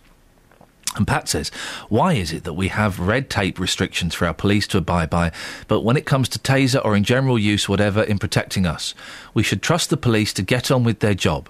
And if there are those who choose to break the law, simple, zap them. Let the public have a view in their use and not some solicitor who will earn a living protecting criminals that complain about weapon. I am for its use, full stop. And then there's actually a full stop. Thank you. 08459 455 555. Does it make a difference that the quite often a significant number of uses of the taser are on mentally ill people? Steve? Hello, good morning. Good morning. What do you reckon about that? That the taser is often used on mentally ill people? Well, it's a bit of a hard one, I suppose, because how are you going to know that they're mentally ill until you've actually arrested them and taken them down the station? Well, sometimes some of these people, I would imagine, display symptoms of illness. Yeah. I mean, if it's life-threatening to anyone, even a police officer or anyone, obviously something's got to be done to take them down. But obviously if you can do it without doing the taser, I mean, it seems the police were a bit too hot-handed on dishing it out a bit too quick. The same with guns when they're shooting people. They're not giving the sort of amp enough chance to sort of sort it out, and they're sort of trigger happy in some instances. But we need. Oi, what are you doing? I tell you, I might swear. It's the people's poet, Stephen Luton, is back to his socialist pinko ways. Listen, we've had some people, Steve, saying that tasering is an easy option, and that's kind of my fear, that it is too easy an option. It's too... I mean, I've watched some of them programmes on the telly, and, you know, they seem to panic. I mean, I don't think... I don't know, that the police have changed a lot. It's run by the politicians, and it's run by targets. I mean, like I said to the other person, if you got stopped for speeding, instead of checking your tyres and trying to give you 6 points for this, if they said, look, you're a donut, don't do it again, you know what I mean, you get caught again, we're going to give you 6 points, you'd be like, all right, fair enough, I won't do it again. I'm glad you changed what you said to Catherine, because she told me exactly what you said, so I'm glad you used slightly better language. But Steve, we had Pat on earlier on, he trusts the police. Do you trust the police? No, I wouldn't trust them anymore than I trust the criminals. Really? Not. It's just they're all on targets. They lie, they cheat. It's been proven. I mean, generally, some of them are there to do a good job, and they do a good job. But there's obviously some, and it's all a bit messy, to be honest. Steve, thank you very much. Let's be honest, shall we? For the most part, I think the police are brilliant. Most of my dealings with the police have been excellent. There have been a few. I can think of one specific example where I told a detective to naff off. Oh.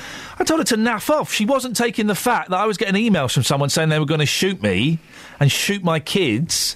Seriously, getting all these emails saying, I'm going to shoot you, I'm going to find out where you live, I know where you live, and I'm going to shoot your kids. OK, that's quite terrifying. Got loads of those. And she kind of looked into it and went, they're emails, we can't trace them. I said, yeah, you can. I've got a mate that could... we can't trace emails. And I said, so what's your advice? She said, well, give us a call if you spot anything suspicious. And I said, by suspicious, do you mean what? If I'm like walking down the street and someone pulls a gun out? She said, yeah, give us a call then. And I said, why don't you just go and naff off? I didn't say naff. You're not taking this seriously, and I got very, very angry. There's something liberating about swearing at a police officer. I'm not encouraging it. But for the most part, that was a one-off. For the most part, the police I've dealt with have been excellent. Excellent. And you've kind of got to believe that most of them are excellent and are doing it for the right reasons, haven't you? I think so. But when they get it wrong... they get it really, really wrong. You know, with Hillsborough and Stephen Lawrence and Plebgate and, all kinds of other stories where they have lied or there have been cover-ups. Again, it's a minority of police officers, but those things mean... I think it's quite healthy to question the police. Don't you think in a lot of workplaces, if someone makes a mistake and there is a team dynamic, there is a tendency towards perhaps covering things up rather than confessing to we are constantly covering up Kelly's mistakes here. Well, exactly. There is, but the repercussions are more serious for them. Well, exactly. In the workplace here, we're dealing with radio. Let's be honest, is not very important. In in a bank, you're dealing with money, which in the great schemes is not that important. In the police, you're dealing with people's lives and their liberty, which is actually quite important. Yeah. 08459 455 555. Let's ask the simple question, shall we? Do you trust the police? We're talking about tasers and their increased use. Do you trust the police? Let's go back to basics on that one, shall we? Now, Greasy Spoons in Milton Keynes may soon have to serve salad alongside their fry-ups if one councillor has his way. Labour leader Nigel Long from Milton Keynes is also the chair of the Health and Wellbeing Ward. He's suggesting forcing cafes to offer healthy options, as well as a fry-up. I'm a little bit windy pops. Justin Dealey's been speaking to truckers this morning. Justin? Ian? What have they been saying? Well, I spoke to truckers yesterday as well, and they were laughing at me. 1 in 4 people in Milton Keynes, they are so overweight, they are classed as obese. I've been talking to truckers again this morning in Milton Keynes. Here's what they had to say. Well, here's Rick. Rick, this is a serious question. Would you ever swap a fry-up for a salad? No, I wouldn't. No way. Tell us why. What, salad for breakfast? Chop that for a fry-up? Yeah. Fry-up's proper breakfast, isn't it? Yeah. I mean, the idea is to try and make Greasy Spoons slightly healthier. But you're laughing at that idea, aren't you? Fry them in a bit less oil then, eh? Still got to be fried. It's a proper breakfast. You can't... Have you ever seen a trucker eat a salad in a Greasy Spoon at any point in your life? I'll go back about 30 odd years and maybe once or twice. There's Steve. You love a greasy spoon. When you go into a greasy spoon, what do you eat, sir? It's just fried breakfast. Yeah? Yeah. It's fried breakfast. Sausage, egg, beans. You're saying that with a little grin on your face. Now, would you ever swap that for a salad? I would not, no. No, I'm not a salad person. You can tell by the shape of me. What do you think, though, about ideas to make greasy spoons healthier? Nigel Long, the councillor, who's talking to us this morning, has he got a point here? Should we be doing more to try and make these places a little bit healthier? Yeah, probably, because I'm, a bit obese sort of thing, so probably a salad would be better for you, but... But if it's on the board, though, tell me if I'm wrong here, you wouldn't order that anyway, would you? You'd still go for a fry-up. I would, yeah, I would. Well, I'm joined now by Nigel Long. Nigel, it's not going to work, is it? Good morning. I think it's a bigger issue. I think it's about everybody eating better food, because Milton Keynes has got a huge problem about people being overweight, and that's leading to all sorts of serious health issues, like diabetes, which is on the growth. Oh, of course, but encouraging greasy spoons to sell salads, that's not going to work, is it? I think that what we're talking about is all-out food outlets. We need to offer a range of choices in those outlets, so people can choose to have their fry-up, and I think that's probably a good idea for breakfast, but they could also choose to have other forms of food that are, if you like, less fatty, less likely to add to obesity or growing weight. I think it's about choice and about changing how we eat. But if people want choice, if people want to eat healthy, they will go to Tesco's and buy a salad, or they'll go somewhere healthier. Instead of saying that all cafes have to have salads, which probably won't get picked up, why not just limit the number of cafes and favour healthier outlets? I think what we're trying to do is offer people the choice, and I think cafes and other food outlets are part of a whole range of places people get food from. But it's a much bigger issue than that. It's an issue about people not being aware of what's available. It's an issue about people not being able to afford, if you like, healthier food. So there's a whole range of issues here. But what we do know is unless we get on top of this food issue, the number of people who are overweight is going to continue to grow. The number of people who end up dependent on the health service is going to grow. The number of people with diabetes is going to grow. It's a really big issue for the city. And for a young city, it's such a shame that we've got this problem. But I agree. It's a problem, and it's a problem that's going to grow. And of course, it's incredibly expensive to the health services. But once someone has gone to a burger van, or once someone has gone to Prisoners, the local cafe, or once someone has gone through there, you've lost that battle, because they're not going to go and say, "Oh, can I get a mozzarella salad, please?" They've gone there because they want a bacon butty. Well, actually, if you go to cafes on the high roads in Europe, most of those offer a range of foods. If you go to McDonald's now, you can actually get a range of food. Yeah, but no one buys the healthy food in McDonald's. We all go there for a squeaky Big Mac. Well, I think people actually do both. I mean, I certainly do both. And certainly when I'm travelling around, I eat healthy food as well as more traditional food. I think it's about that choice, and also about changing our mindset a bit, because this is a big challenge for the city. What do you? What other other ideas have you got for this then, Nigel? I think what we need to do is we need to make sure that when kids are leaving school, they know how to actually cook a range of foods. I think actually cooking is something that everybody should do at school. I think within the schools themselves, I think school meals need to be a healthy range of choices. I think we need to get people's head round the need for more exercise, so you have good eating alongside healthy exercise. But of course, the other big issue is that there's a whole chunk of people in the city whose income is too low, and that restricts their ability to buy better quality food. So we need to address low income in the city, and that's why things like living wage is so important. Nigel, thank you very much for your time. I'm sure we're going to get lots of calls on this. That's Nigel Young, Labour leader and councillor in Milton Keynes. Well, what do you think? I don't think it's going to work in Greasy Spoons, and it's one tiny little element of it, but it don't work. Once you've set foot in the cafe, you know what you want. I told you this place where I used to live in North London. You ordered the vegetarian fry-up, and they would put salad and coleslaw on the side of the plate, and it was wrong. You didn't want it. I go to a Greasy Spoon because I want chips, and I want... chips from a Greasy Spoon. I want sausage. I want a fried slice. I want a hash brown. That's what I'm there for, really. I don't think it would work. But if you're hungry and you're walking towards the cafe and then you see something next to it that's offering something a bit fresher and they make it look appealing, you might change your mind before you go in, but I think once you've set foot through the door, they've lost. I tell you what the problem is. You can't have a salad sandwich. You can. It sends you to sleep. Oh, yeah, lettuce is soporific? Yes. Soporific. You know, sleepifying. You're not supposed to give lettuce to rabbits. No. It knocks them out. Brilliant. Great fun. I mean, I don't do it, but it's funny. I don't. You can imagine. It's like giving cowpole to the kids. I do both at the same time. You've got a sleepover. Everyone's happy. 0845. I don't do it. I don't drug my children. I do drug the rabbit. I don't do that either. That's a joke. I drug the children. I drug the wife. I drug everybody. I don't drug anybody. 08459 455 555 is the telephone number. Let's get the travel with Chris. Travel news for beds, cards and bugs. BBC Three Counties Radio. Still got severe delays on the M25 anti-clockwise for 13 miles from beyond Junction 28 for the Brook Street roundabout. Travel time is well over 2 hours. Just one lane is open, 2 are closed for recovery work after a fuel spillage and an accident involving 2 lorries between Junction 26 for Waltham Abbey and 25 for Enfield. It's not helped by the roadworks already in the area. People are also slowing down to look at the accident on the other side of the motorway, so it's slow clockwise from Junction 25 for Enfield. Also slow anti-clockwise on the M25 between 17 for Maple Cross and 16 for the M40. On the A1 in Mill Hill, that's slow between Watford Way, southbound between Apex Corner and Mill Hill Circus. And on public transport, delays of up to 30 minutes on First Capital Connect between Luton and Sutton due to a car hitting a bridge at Tulse Hill. Trains are now on the move again, but there are likely to be some knock-on delays. I'm Chris Golds, BBC Three Counties Radio. Thank you, Chris Golds.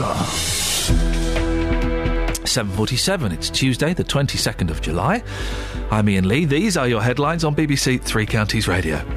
A police watchdog is warning against the overuse of tasers as new figures reveal the weapon's use has gone up by 300% in the last 4 years. Police in Milton Keynes are appealing for witnesses after a 43-year-old woman was sexually assaulted off an underpass in Monk's Way. And fast food outlets in Milton Keynes could be forced to sell salad on the side in a bid to combat obesity. Your thoughts on all of those stories, as well as your favourite invisible silent letters in words. I know what fun! 08459 455 555. Here's the weather with Kate. Beds, Hearts and Bucks weather. BBC Three Counties Radio. Good morning. It's another bright start for many this morning. We're just starting to see the cloud begin to be nibbled back by the sunshine. It's melting away gradually. We're starting to see the sun in parts of Watford at the moment, High Wycombe. Still rather cloudy, though, out towards Luton and further west. But it's not going to stay cloudy all day. We'll get some decent spells of sunshine now, and the temperature will gradually start to rise. We're looking at a maximum later on today of around 25 Celsius. A really nice end to the day as well. This evening, some sunshine before it sets, and then some clear spells at first. May get a bit of cloud overnight, similar to last night, really. Minimum down to 13 Celsius. That's the rural spots. That's the very coldest it will be. The towns and cities are likely to be that little bit warmer, so again, quite a muggy night. Tomorrow morning, similar start to the one we're having right now. Maybe get a bit of cloud around, but eventually sunshine, and it will feel warmer. The maximum tomorrow, 27 Celsius. And that's your forecast. Nick Coffer, across Beds, Hearts and Bucks. I'm at Bletchley Park today for a very, very important special occasion. For me, being out of the studio is about putting faces to names and bringing to life all that's brilliant about Beds, Hearts and Bucks. If you know the high street here and you've never seen what goes on behind you really should, because it's like a whole new world. Nick Coffer. I think for my listeners, they get a chance to hear about places they may never have visited. In fact, they may never have heard of. And also, they hear the stories from the people that bring those places to life. That is one of the mysteries of Abbots Langley Fire Brigade. Nick Coffer, across Beds, Hearts and Bucks, on BBC Three Counties Radio. On FM, AM, online and digital radio. This is Iain Lee. On BBC Three Counties Radio. Sarah's on the line. Good morning, Sarah. Morning, Ian. What would you like to say? I think you need to leave the police alone a little bit. I live with one of my sons is a police officer. Until you live with a police officer, you do not realise the depth of work that they actually do. And the sort of, they go whole days without getting a break. They go from one to the other. 1 minute they can be holding somebody's hand because they're bereaved, somebody's been found dead. The next minute they can be looking for a missing child, and it's a whole range. But I think I would like you to look at all occupations. You know, we've had doctors who've been struck off because they've lied. Yeah, and they're bad as well. Sarah, I don't need to live with a police officer to have the right to question their integrity. Of course I don't. Sorry? I don't have to live with a police officer to earn the right to question their integrity. No, but what I'm saying to you is the very last thing you said before I phoned in was there aren't many jobs. The police have got your liberty at stake. You alluded to your safety. Well, what about the journalist? As a journalist yourself, what about the journalist yesterday? Sarah, I'm not a journalist. You're not. Well, that's interesting because I did read about that on when I googled you yesterday, and it said that you'll never be a decent journalist. So that's interesting. You say you're not. No, I'm not. Well, I'm not a journalist. I'm not a member of a journalist union. I don't go and do. I'm not a journalist in the slightest. You don't have to be a member. So what are you? You're just a DJ, but you don't play records. No, I'm not a DJ either, Sarah. I'm a broadcaster. I used to be a comedian. Okay. I haven't been a comedian for, I would say, about 8 years. I'm a broadcaster. I'm not a journalist. So what's your point? And part of what you're doing is also be journalism because you are investigating. No, I'm not. We have journalists, Sarah. Then I wonder what we pay you for in the BBC. Sarah, other than to pontificate and tell us what you think is right. No, Sarah, you've got a chip on your shoulder, and I'm hoping you're going to listen to what I'm saying. Got a chip. I'm hoping you're going to listen. What you mean is because somebody disagrees with you, you can't have that, can you? No, Sarah. Ian's always right. I just thought I would phone and tell you Sarah, that journalists also she's going to hang up. She's going to hang up. She's going to be a hit and run. Well, then listen. No, then Sarah. Go on. Then listen, Sarah, because you've obviously not heard what I was saying earlier. And you're not hearing what I'm saying now. We have some excellent journalists here at BBC Three Counties Radio. They go and investigate the stories. I hear what they tell me. I read it, and you know what I do? I question it because I'm allowed to question it. I question the integrity of the police because there have been so many examples when they have betrayed our trust, and not just in you could say Plebgate was a minor thing, although actually the ramifications of the police lying to try and target someone is actually quite big. But there have been huge examples. Hillsborough and Stephen Lawrence are the two that spring to mind where the police have lied. Now, you may also have missed me saying I think the majority of police do an excellent job. I don't know if you heard that bit. I did hear that. Well, then there you go. Then I'm allowed to question them and I'm allowed to put forward my opinion. What's your opinion? Sorry, I thought you invited people on to give their opinion. That's why I've just asked you what your opinion is. And when I give my opinion, you tell me I've got a chip on my shoulder. I've just asked you what your opinion is, Sarah. What's your opinion? Oh, sorry, so you don't want me to answer your question. I've got to... Oh, OK, this is a really... I thought the BBC was for the people, not just for Iain Lee, but there you go. So what's my opinion? My opinion is... Oh, dear. Yes, they do some major... What I'm saying is every occupation has people who will lie, they will cover We're talking up. Specifically about the police. We're not talking about journalists, we're not talking about doctors, we're talking specifically about the police. So what's your opinion? My opinion is that you can't look at them in isolation. Well, you have to. They're the police, Sarah. They are the police. Why do you have to compare them? Because that is how you can make a good judgment. If you've ever studied... I don't need to compare Hillsborough to a doctor or to a journalist to know that was really, really bad. You don't have to compare them all the time. But that's how you give good evidence. I'm trying to evidence what I'm saying by comparing and contrasting it to other occupations. And that is what...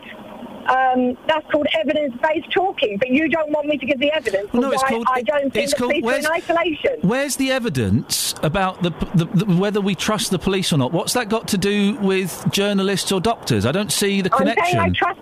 I'm saying I trust them as much as I trust a lot of occupations. Okay, so that's opinion. As much as I trust when I go to my... it is it's opinion, not evidence. It's opinion, not evidence, yeah. And I'm evidencing it against other occupations, such as... You're opinionising yesterday, a journalist... It is my opinion, but that's what you asked me to phone in and give you. Sarah, now you're saying it can't be. Sarah, calm down. We can't... Iain, I listen to you every morning, and I am so tempted to go to 5 Live. So, do you know what? Sarah... shall we all do that? Well, I can't do that because I'm working here, but I would really like you to... before Christmas. Before Christmas, you told us to go to Hart. Sarah, go where you want, love. Sarah, go where you want. I honestly don't mind. Go if you want to go to 5 Live. Nikki Campbell does an excellent job. She gone? She's gone. Dearie me. Nikki Campbell does an excellent job. Ah, dearie me. Now, residents in Bedford are concerned that the police aren't responding quickly enough when travellers pitch up illegally. Local MP Richard Fuller took their concerns to Bedfordshire Chief Constable Colette Paul. And Richard Fuller, Conservative MP for Bedford and Kempston, joins me now. Morning, Richard. It's a story that we kind of keep popping back to every now and then. What's happened? Good morning, Ian. I was really enjoying Sarah giving you a bit of stick there. I was enjoying it as well. It's a good bit of sport first thing in the morning. Good bit of radio. Yeah, I mean, people who follow the law every day get very, very upset where they see people breaking the law, and obviously they want the police and the council to take firm and effective action, and that's particularly the case when you get illegal encampments like we've had in Bedford, and particularly when there are repeat illegal encampments in the same part of town, as has happened for residents in Thor Drive and Asgard Drive over the last few months. It is a big problem, isn't it? We keep on this story every now and then. It keeps popping up again. It does, and it picks up at this time of year, around the summer months, particularly in Bedfordshire, and that's why last year, because it's such a repetitive problem, Eric Pickles, the Secretary of State for Local Government, looked at giving councils preemptive injunction powers so that they could define certain areas and say before any illegal encampment happened that councils were entitled to move people on so the police could respond more effectively. And one of the questions residents raised with me was, has Bedford Borough Council taken up all those powers and is it ready to protect them when other people break the law? So you've met with Colette Paul already, is that right, Richard? Yeah, we had a discussion, and we had a very good discussion, and particularly I wanted to raise with her, because I told her I was talking to residents, what their views had been about the response of the police. And I explained to her some things.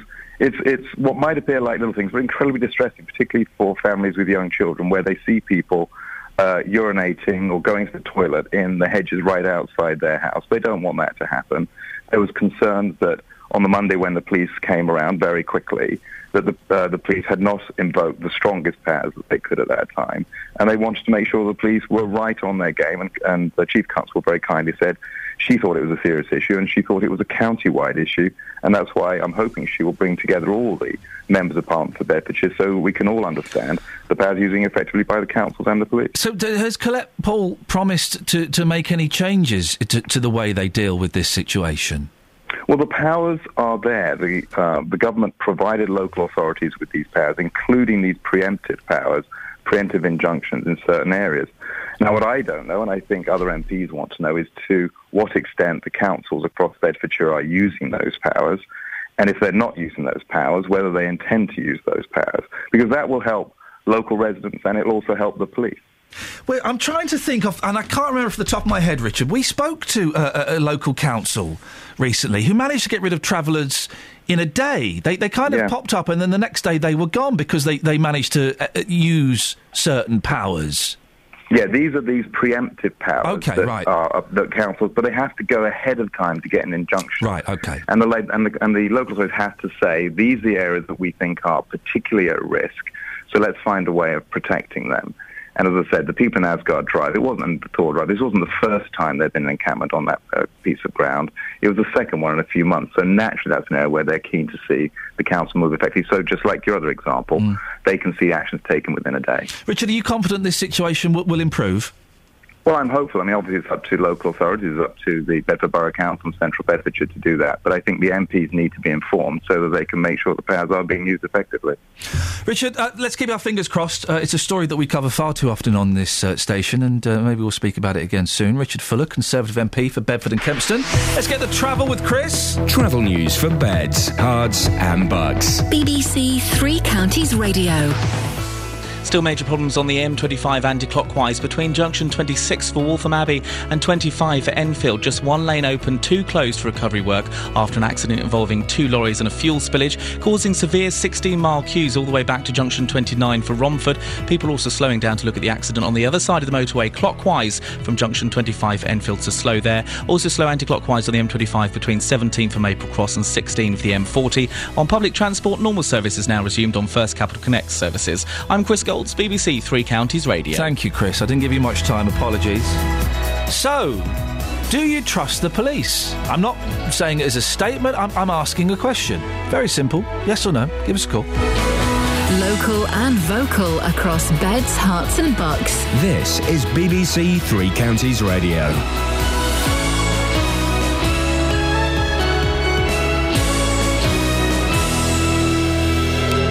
It's 8 o'clock. I'm Tony Fisher. The headlines: concerns over the increase in use of tasers, Herts road crash victim named, and calls for healthier food in fast food outlets in Milton Keynes. BBC Three Counties Radio. The Independent Police Complaints Commission's warning against over-reliance on tasers after finding its use has gone up by 300% in the last 4 years. According to forces across England and Wales, the weapon was activated 3,000 times in 2009. By 2013, that figure had climbed to more than 10,000.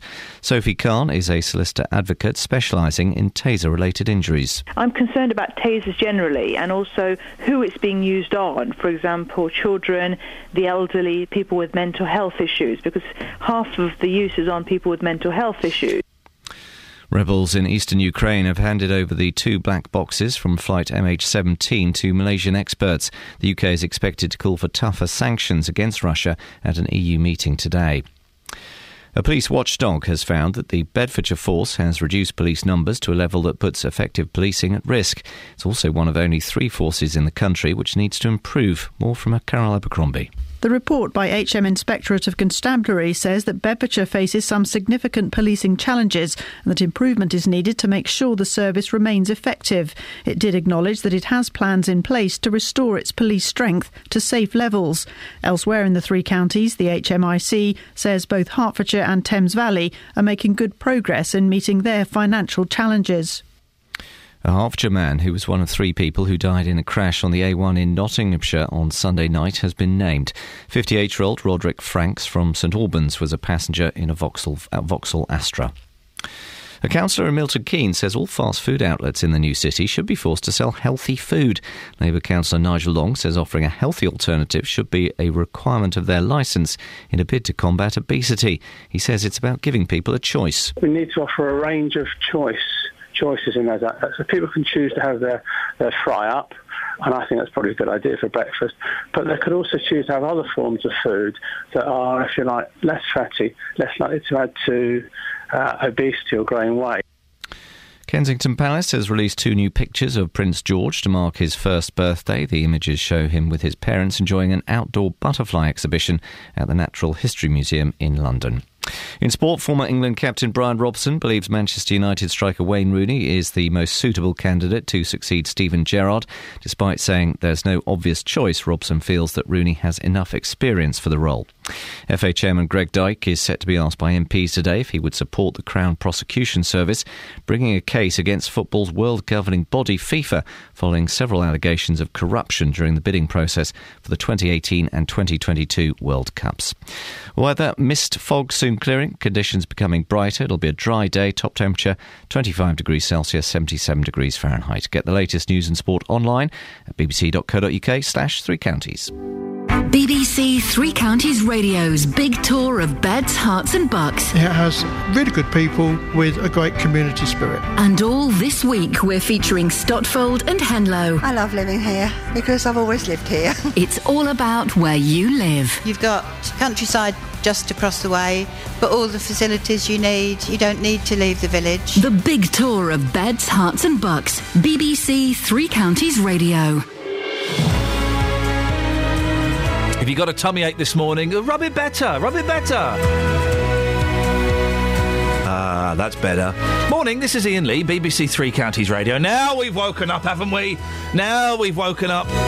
When a caller phones up and tells me they're switching to Nicky Campbell, that gets my juices going. Yes, go and listen to the bland, the insipid, the tedious. That man was once covered by a torrent of spittle. Wouldn't happen to me. Wouldn't happen to me. Lots to talk about this morning. Why the police have gone taser-tastic. Why you could be getting a salad on your fry-up. And your favourite secret hidden letters in words. I like the B in lamb. 08 459 455 555. Across beds, hearts and bucks. This is BBC Three Counties Radio. We're also asking, we'll talk about the taser figures in a bit. They've gone up quite a lot. And there are kind of 2 little avenues there. Does that concern you? Are you worried about the number of taser uses? I don't think we've had any calls so far from people who are concerned about it. Most people are saying, yeah, go on, let them zap whoever they want. 08459 455 555. But then that brings us to the question of trust. Do you trust the police? And I don't trust the police implicitly. There are conditions around my trust. Most of my dealings with the police have been excellent. There have been a couple where they've been awful. That pales into insignificance when you think of Plebgate, Stephen Lawrence, Hillsborough, the number of black people that have died in custody. Those things mean that we are well within our rights to question the police service. Of course we are. Of course we are. We have to. If we hadn't have questioned the police service, then Hillsborough would never have been exposed. People wouldn't have gone to prison for Stephen Lawrence's murder. These things wouldn't have happened. Or they would have happened, but we wouldn't have found answers. So of course we have to question them. And the caller, who's I'm sure is still listening. I'm sure she's not quite tuned to Nicky Campbell yet. You don't have to live with a police officer to earn the right to question them. And comparing them to doctors and journalists, and there are stories about dodgy journalists in the papers, and we always hear about dodgy doctors every now and then. Well, those people should be doing well in their job. Those people should be honest and full of integrity as well, but we don't need to compare the two. There's no comparison needs to be drawn, I don't think. Yes, journalists should be full of integrity, of course. Doctors should be, but so should police. And I don't think you need to compare them to question them. Catherine's doing her, I agree with you, chum face. Well, look, I just think it's sad that it got so personal, because you're both kind of making the same point, which is everyone's human and you can't trust everybody all the time. There you go, you see. Look at you, you're like Kofi Annan. In more ways than one. He gets paid more than me. You've got the same hair. 08459 455 555. We'll talk about tasers in a second. Peter Neyrid, stay there. I'll be with you in a moment. James is in Milton Keynes. Good morning, James. Good morning, Ian. How are you doing? Yeah, I'm all right, thank you. So we're going to have salads on our fry-ups. What do you reckon? I just wanted to touch on what that MP said about... Councillor? Teaching kids to cook more in school. Yeah. My daughter does cooking in school, and they've taught her how to make a wrap, how to microwave food, how to not quite finish baking, and also how to bake a pizza bread with pre-made like baguette that you just cut and put cheese and tomato on. How old is your daughter? 11, soon to be 12. Oh, OK. Well, so old enough to actually get ingredients in a bowl, mix them up and put them in the oven? She's learned more at home. Her bake that she did, they couldn't finish because the teacher ran out of time, brought it home, and she had to finish it off at home. So they're sending them home with food that isn't even cooked. So... Here's the thing, James. Is it really the school's responsibility to teach them cooking beyond the basics? Because my little boys, they're at home, they're often, they're 4 and 2, so they're putting toppings on pizzas, they're mixing up cake mix and making cakes. Is it the school's responsibility or the family's, do you think? I think it is the families. That's part of life skills, isn't it? How to kind of make food for yourself. But if you're taking a home economics course or a cookery class in school, you don't need to learn how to make a wrap or butter some bread, do you?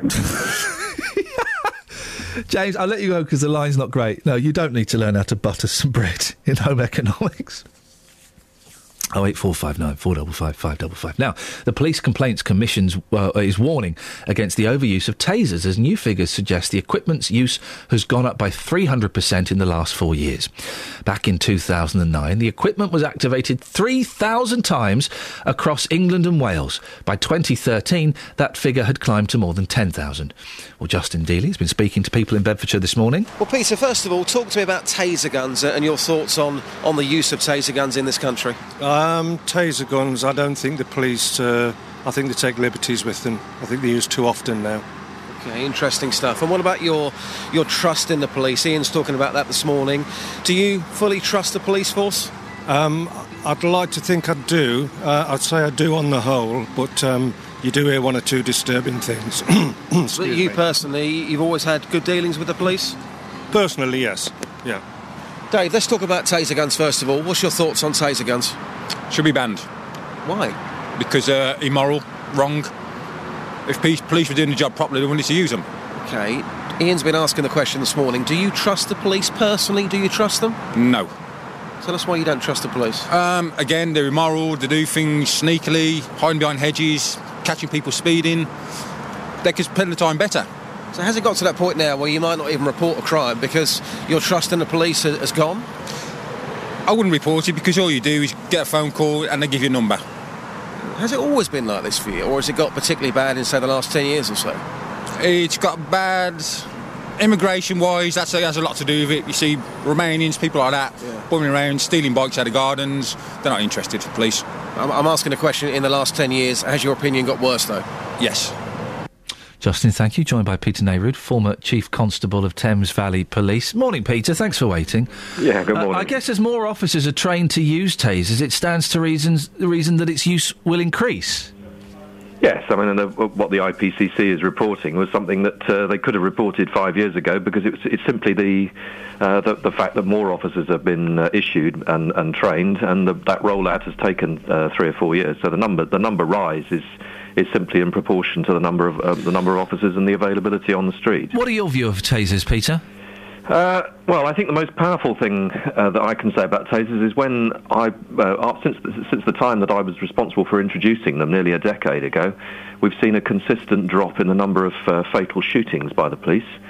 What I can't demonstrate is whether they've reduced the number of serious injuries when police are trying to deal with serious violence. But last year we had the first time since records began where the police in the UK didn't fire a fatal shot, and it's that type of event that we were trying to prevent over a decade ago, and that seems to me to be a very important result. What's the criteria for using them, Peter? What are the restrictions? Essentially, you've got to perceive there's a severe risk of violence. That's the essence of the training to the officers, and indeed, what the training that's given is 90% around judgment and only a very small amount around the discharge of the weapon. Because the concern is to make sure that officers exercise their judgment correctly.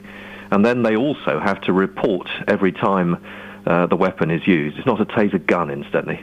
It's quite a different device. It's still classed as a firearm, isn't it? Yeah, but it's a specific type of firearm. It's a Section 5 prohibited weapon. Okay. But that in a sense, it is very distinctly different from a gun, because a gun is designed to do one thing, and that's to cause a fatal injury.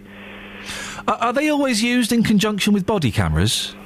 They increasingly are, and I think that's the really big development. I mean, the answer to your sceptical person, goodness knows where you found the other guy, but the answer to the sceptical... Come on, we all know you're hiding behind bushes all the time, Peter. Yeah, I used to do that throughout my entire career. Yep. But the answer to the scepticism and the trust issue, I think, is increasingly going to be that all officers are going to be wearing the small body cameras, many of which actually now supplied by Taser, because they recognise the risk to the reputation of the device and making sure it's properly used. It's a significant number of usage on people with mental illness. Is that appropriate? No, but if at all possible, it should be avoided. But if you've got somebody who's got a mental health problem, who's clutching a knife, I don't think it makes a lot of difference whether they're mentally ill or not. You're still going to have a problem of a potentially significant level of violence, and you're still going to need to try and prevent that happening, not just for the officer or the citizen at threat, but also for the individual with the knife. And finally, the use of the taser with people in custody, that seems a little inappropriate, doesn't it? Yeah, I would have said that would have to be a very severe exception. I mean, you shouldn't be using that type of use of force inside a custody suite unless there are very, very unusual sets of circumstances. Peter, I appreciate your time this morning. Thanks very much for putting forward your point of view. Peter Neyroud, former Chief Constable of Thames Valley Police. Well, you've heard his side. You may have heard Sophie Khan earlier on. 08459 455 555. I had an interesting tweet. Iain, every time you said the word travellers this morning, replace it with Jews and tell me if you're still comfortable with it. Thank you very much, Rogue Leader. 08459 455 555. Dennis, we'll come to you in a bit. Let's get the travel now. Travel news for beds, cards and bugs. BBC Three Counties Radio. Still major problems on the M25 anti-clockwise between junction 26 for Waltham Abbey and 25 for Enfield. Just one lane open and two closed for recovery work after an accident involving two lorries and a fuel spillage. It's causing severe 16-mile queues all the way back to junction 29 for Romford. Travel time is over 2.5 hours. It's because of a large fuel spill which is being treated, but they are hoping to have another lane open as soon as possible. It's causing lots of problems in the area on the M11, on the A12 and the A127, also the A406. People were also slowing down to look at the accident on the other side of the M25, so it's slow clockwise from junction 25 for Enfield. Also slow anti-clockwise on the M25 between 17 for Maple Cross and 16 for the M40, and finally slow on the M1 southbound between junction 11 for Dunstable Road and junction 9 for Redbourne. I'm Chris Golds, BBC Three Counties Radio. Thank you very much. It's 8:16. It's Tuesday, the 22nd of July. These are your headlines on BBC Three Counties Radio. The Independent Police Complaints Commission is warning against over-reliance on tasers after finding its use has gone up by 300% in the last 4 years. A Hertfordshire man who was one of 3 people who died in a crash on the A1 in Nottinghamshire on Sunday night has been named as 58-year-old Roderick Franks from St Albans. And a police watchdog has found that the Bedfordshire force reduced police numbers to a level that puts effective policing at risk. BBC Three Counties Radio.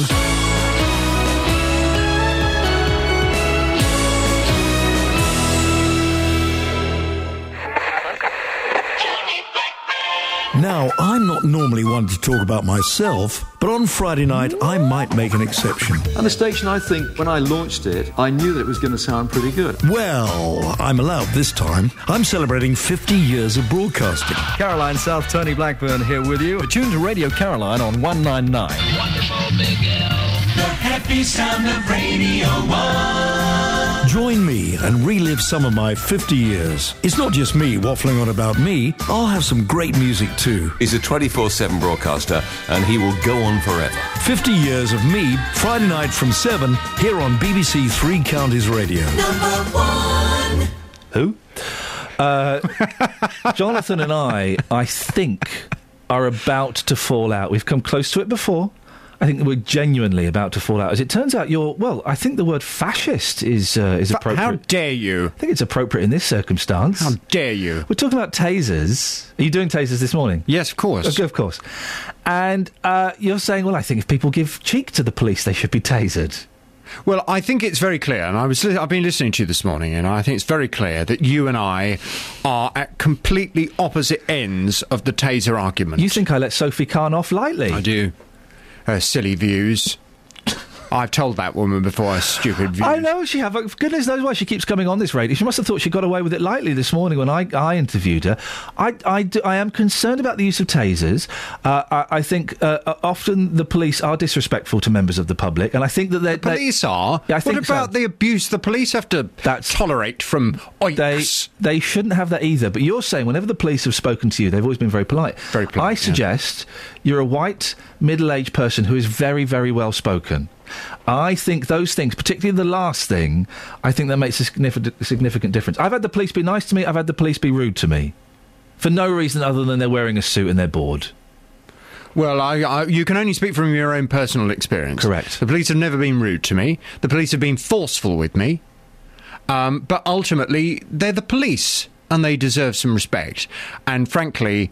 Well, look, let me tell you what I'm asking first before I get on my soapbox, because honestly I could go on about this all day. Yeah, I know. But if I had my way, anyone giving the police cheek, give them the authority to zap them. And the thing is, you're not joking. This isn't this isn't not a act. joke. This is real. I'll tell you what I love. When I go abroad, I love the fact that when you go abroad, the police are intimidating. Oh, dear. I like the fact that because they've got a gun on them... Yeah.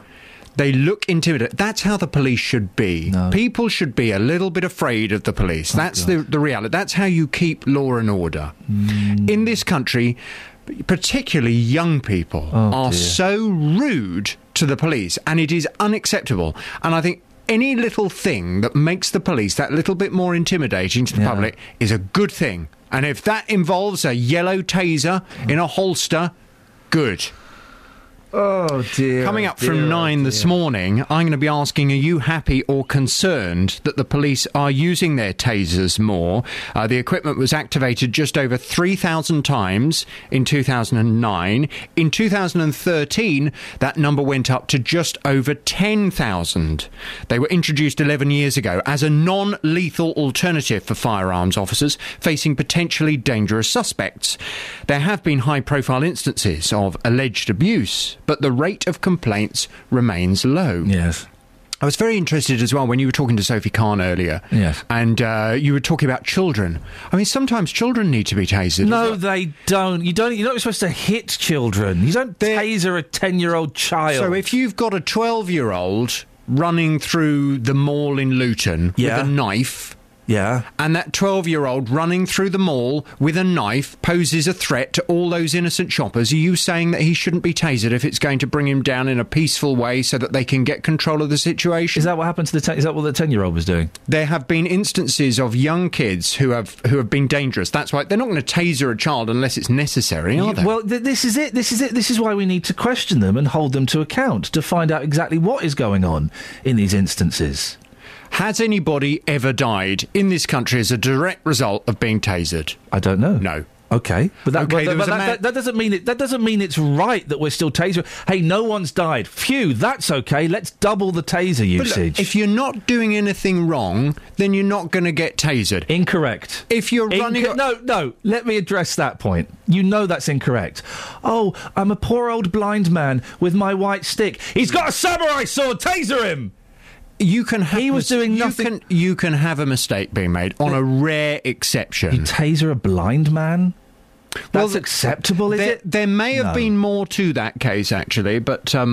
The reality is, if you're a police officer, you're going out on a daily basis having to contend with the low-life in society. The low-life who are dangerous, the low-life who don't think in the way that you think, in the way that I think, in the way that most nice, normal people listening to this programme think. They are scum. And the fact is, when the police are having to deal with them, they need some level of protection for themselves and for the rest of the public. And let's also not forget that the police also have to deal with an awful lot of people out there who are mentally ill and who are posing a threat to themselves and to society because of their mental illness. The taser has been invaluable. Do you know what? You're right. On that point, you're right. People who have got mental illness, we should zap them with as many volts as we can to teach them a lesson, shouldn't we? We should do that. Are you aware that many people who have been tasered, they are people who were on the verge of killing themselves, and that was why they were tasered, as a way of removing the weapon that they were going to use to end their life? I don't think we should taser people because they want to kill themselves. Well, so you just stand there and let them kill themselves? This is a whole other ethical debate. The short answer, yes. Really? Yeah.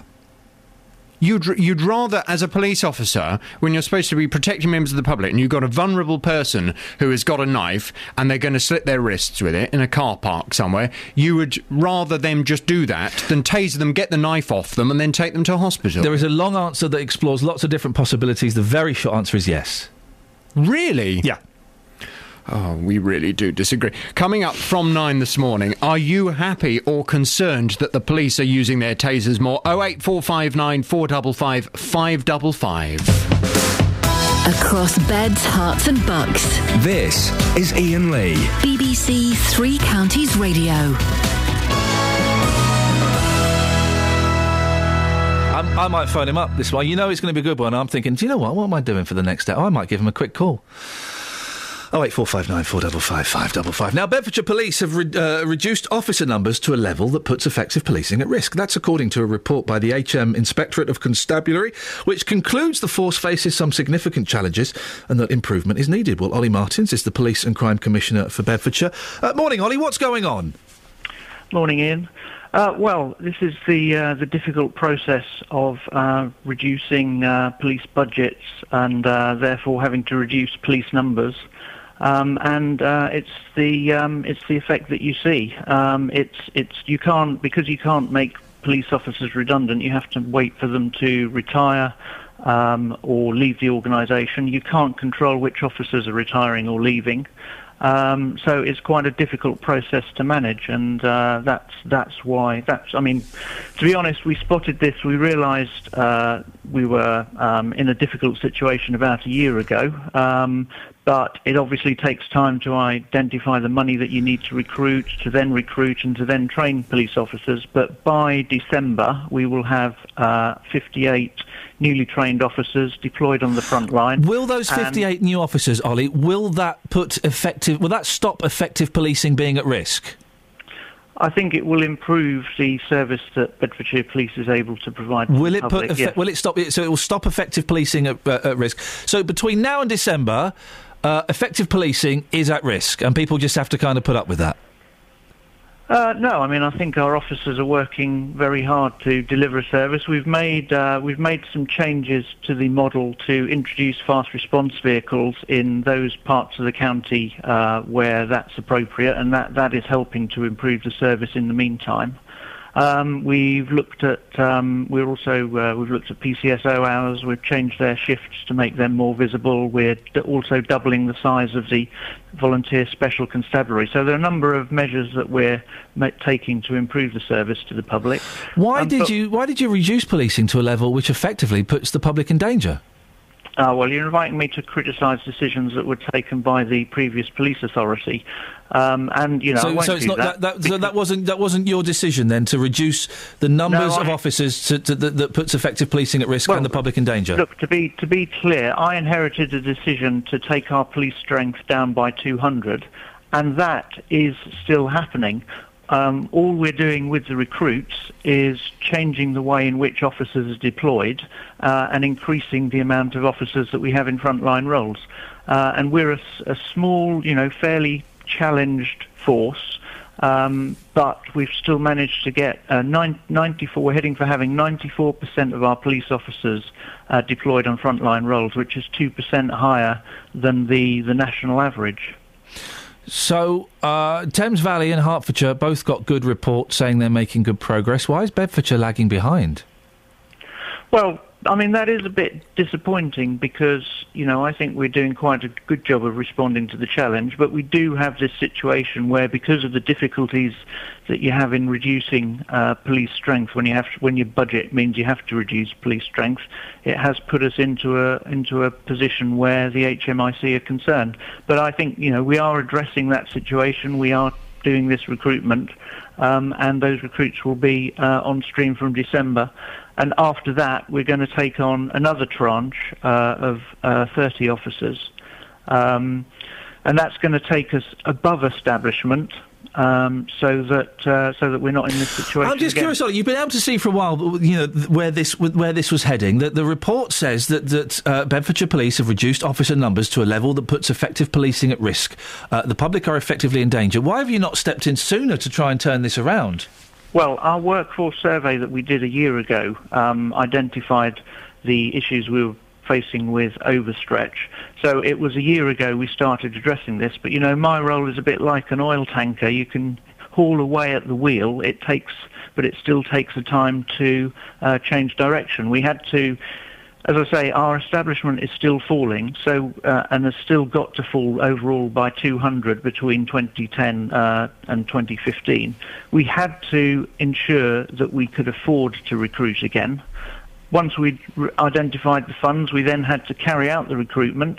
Now that we've recruited, we have to carry out the training. So it takes a while before you can address this. And finally, Ollie, when you compare the experiences of victims with each individual force, Bedfordshire comes out as the fourth lowest in the country. Fourth lowest in the country, but victim satisfaction is moving in the right direction, and you'll know that our chief can't get much lower, can it? You'll know that our Chief Constable, Colette Paul, has said that she wants to be one of the top-performing forces in the country, and we're having a real drive on victim satisfaction, even though our people are working really hard, and it's really tough for them. Yeah. Ollie, I appreciate your time this morning. Thank you very much for coming on the phone. Ollie Martins, Police and Crime Commissioner for Bedfordshire, 08459 455 555. Someone has tweeted me, the P in Michelle Pfeiffer. The P in Michelle Pfeiffer. Secret, invisible, hidden letters in words. I don't think we've been pushing this enough. Can we just drop everything for the last half hour? No. Just drop everything for the last half an hour. Forget tasers, forget salads, forget do you trust the police, forget all of that. Secret, invisible, hidden letters within words. Yeah? No. Oh. Travel news for beds, cards and bugs. BBC Three Counties Radio.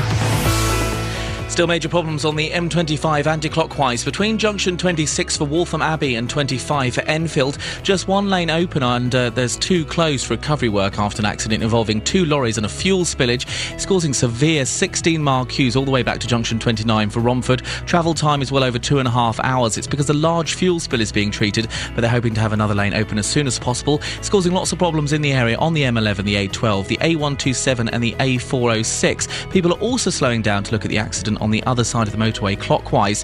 It's slow from junction 25 for Enfield. Also slow anti-clockwise on the M25 between 17 for Maple Cross and 16 for the M40. Slow southbound between junction 11 on Dunstable Road and junction 9 for Redbourne on the M1, and slow on the A1M southbound between junction 8 for Stevenage North and junction 7 for Stevenage South. I'm Chris Golds, BBC Three Counties Radio. Across beds, hearts and bugs. This is BBC Three Counties Radio.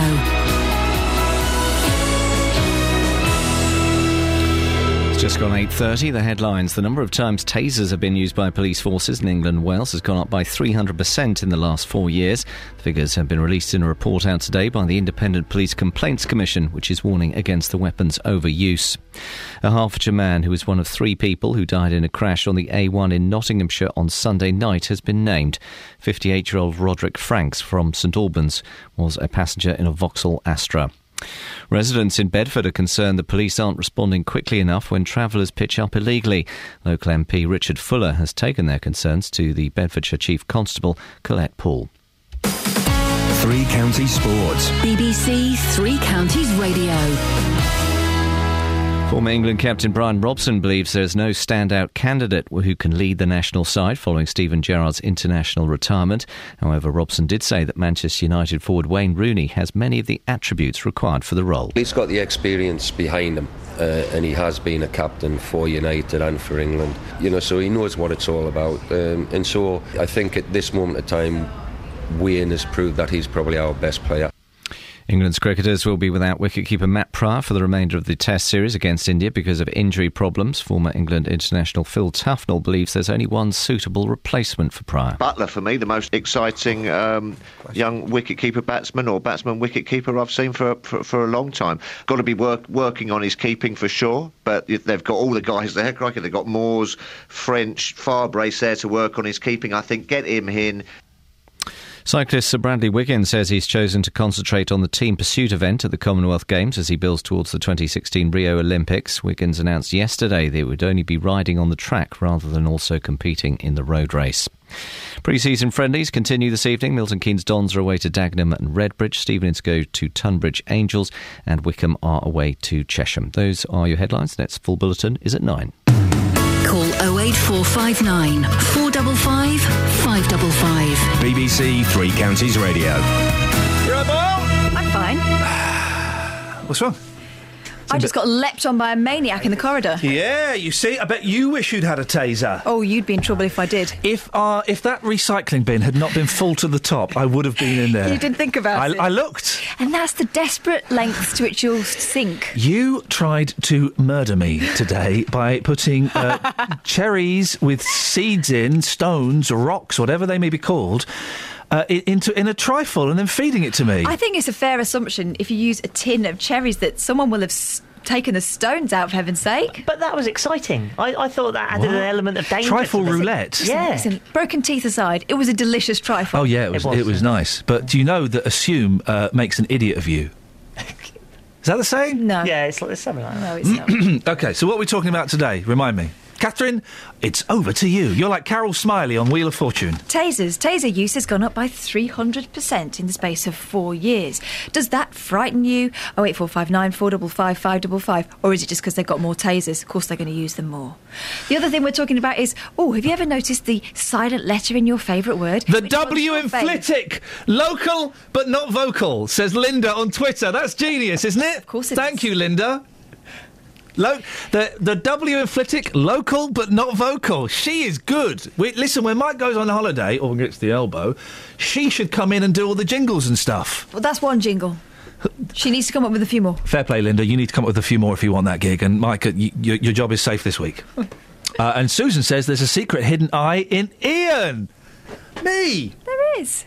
Oh, back to you. Have you got any hidden letters in your name? No. Well, no. It depends. No. My gran never said Catherine. It was always Catherine. So didn't your gran call you Kathleen? That's my great gran. Oh. Ben has got. She was very old. Ben's got no hidden letters. Ben. I spell it with a silent Q. I don't actually. Fair play. Do you spell it with a silent one of those? Yeah. 08459 455 555. We're also talking about salads. If you go to a Greasy Spoon, the councillor in Milton Keynes, where Milton Keynes is the fattest place in the world, apparently. Not quite. But we're getting there. Come on, guys, work harder. If you go, he wants Greasy Spoons to serve salads. As part of their licensing agreement, they have to offer a healthy option. Well, say that the prisoners where we go to, they have coleslaw. You get coleslaw. They have stuff in the jars in that glass display at the front that no one ever touches. Pickled egg, that's healthy, right? They had crab. Freshly caught crab in Luton. Well, saying that, it's actually quite possible. 08459 455 555. And do you trust the police? I had a row with a lady earlier on. A row. She wanted to make a point that wasn't quite, I think. Anyway, do you trust the police? She said you can't trust the police unless you live with one. Well, you can't, question the police unless you live with them. Well, I think we should be able to question the police at all. I think we should be able to do that. Of course we should. They're working for us, and they have proved in the past that there is a significant amount of untrustworthiness amongst their ranks. Now, most of my dealings with the police have been excellent. I think for the most part they do a brilliant job. I genuinely do. I'm not a police knocker. Huh? I think for the most part they do a cracking job. I certainly wouldn't want to do it. But when they get it wrong, they really get it wrong. Stephen Lawrence, Plebgate, Hillsborough. 08459 455 555. Dennis is in Dunstable. Morning, Dennis. Good morning. I'm losing the desire to live. What's your beef? Well, first of all, when I woke up, you were waffling on about butterflies, you poor soul. I hate butterflies. God almighty. No, they are the devil's work, Dennis, the butterfly. And then a little slip of the tongue by Catherine. Yeah. You got a new word, like a little boy. Oh, Mummy, I found a rude word. She said semen instead of Seymour. It was funny. Yes, but I'm telling you, the top of semen that I knew, you'd be counting your teeth now. And I was a very able seaman. Was it toxic? I was a very able seaman because that's why I've got 3 sons. Oh, for goodness However, sakes. besides that, tasers. Yes. What I wanted to know was what happens with people who's got heart conditions. These things are in their body. Do they get damaged by this flash of... I don't know how much electricity goes into you, but when I was an apprentice and stupid, the chap who was training me said, "Oh, just stick a screwdriver in there and leave it out." Well, I got 400 volts, and it felt as though somebody smacked me right in the middle of the back. Oh, I've had an electric shock from a plug before. It's amazing, isn't it? I got in Greece, where they don't really have any health and safety. I put a plug in. I made a mistake of touching one of the tongs as it went into the plug socket. I was thrown literally across the room. My wife could see my skeleton through my body, and it was bright blue. And then when I let go of it, my hair and trousers were all singed, and my face was blackened. Well, they said nobody's been killed with a taser, but I mean, what's the voltage? What effect would it have on somebody who's got a bad ticker? I just don't know. I mean, this is one of the things I'd like to know. Well, no one's died in this country. Well, perhaps he's gone solid. He's not died, he's just solid. Dennis, thank you very much. Dave's in Sundon Park. Morning, Dave. Morning. What have you got for us? Well, I really enjoyed your conversation with Sarah earlier on. It was interesting, wasn't it? It was very entertaining. I think she was very unfair to you, however. I think the problem being that she was very focused on individuals and not on institutions, whereas the police institution has very questionable decisions made within its ranks, whereas journalists and doctors... You get the bad egg every now and again, but the institution as a whole remains fairly trustworthy. You say that, Dave, but institutions like the News of the World were toxic, weren't they? Yeah, I mean, I'd probably step journalism as a whole bracket rather than the bits in between, because, News of the World, The Sun, and, stuff like that, each one of those, makes its own path as it goes along. It's not guided by the choices of the career, the professions. So nobody goes into journalism to make up stories about, well, some people do, I suppose, the conspiracy theorists, but, most policemen are fair and decent people, but, you get the wrong one in the wrong place and all of a sudden you've got plebgate. Yeah. Dave, listen, thank you for that. I appreciate your input. It's funny we're talking about journalists. I'm just reading while I'm talking to you. Yes. Colin Brazier. Yes. The Sky reporter. Mm. And I'd missed this story. He's at the crash site of the MH17, and live on air, he starts rooting through a child's suitcase. What an awful thing to do. And he picks out, he says he picked out a water bottle, and some keys. He said at the time, I probably shouldn't be doing this. Yeah, and he's written a really interesting piece for The Guardian online about... it's titled MH17, My Error of Judgment by Sky News reporter Colin Brazier on how he came to pick up crash victims' luggage live on air and immediately realised he'd crossed a line. Now, I quite like Colin Brazier. I don't know him.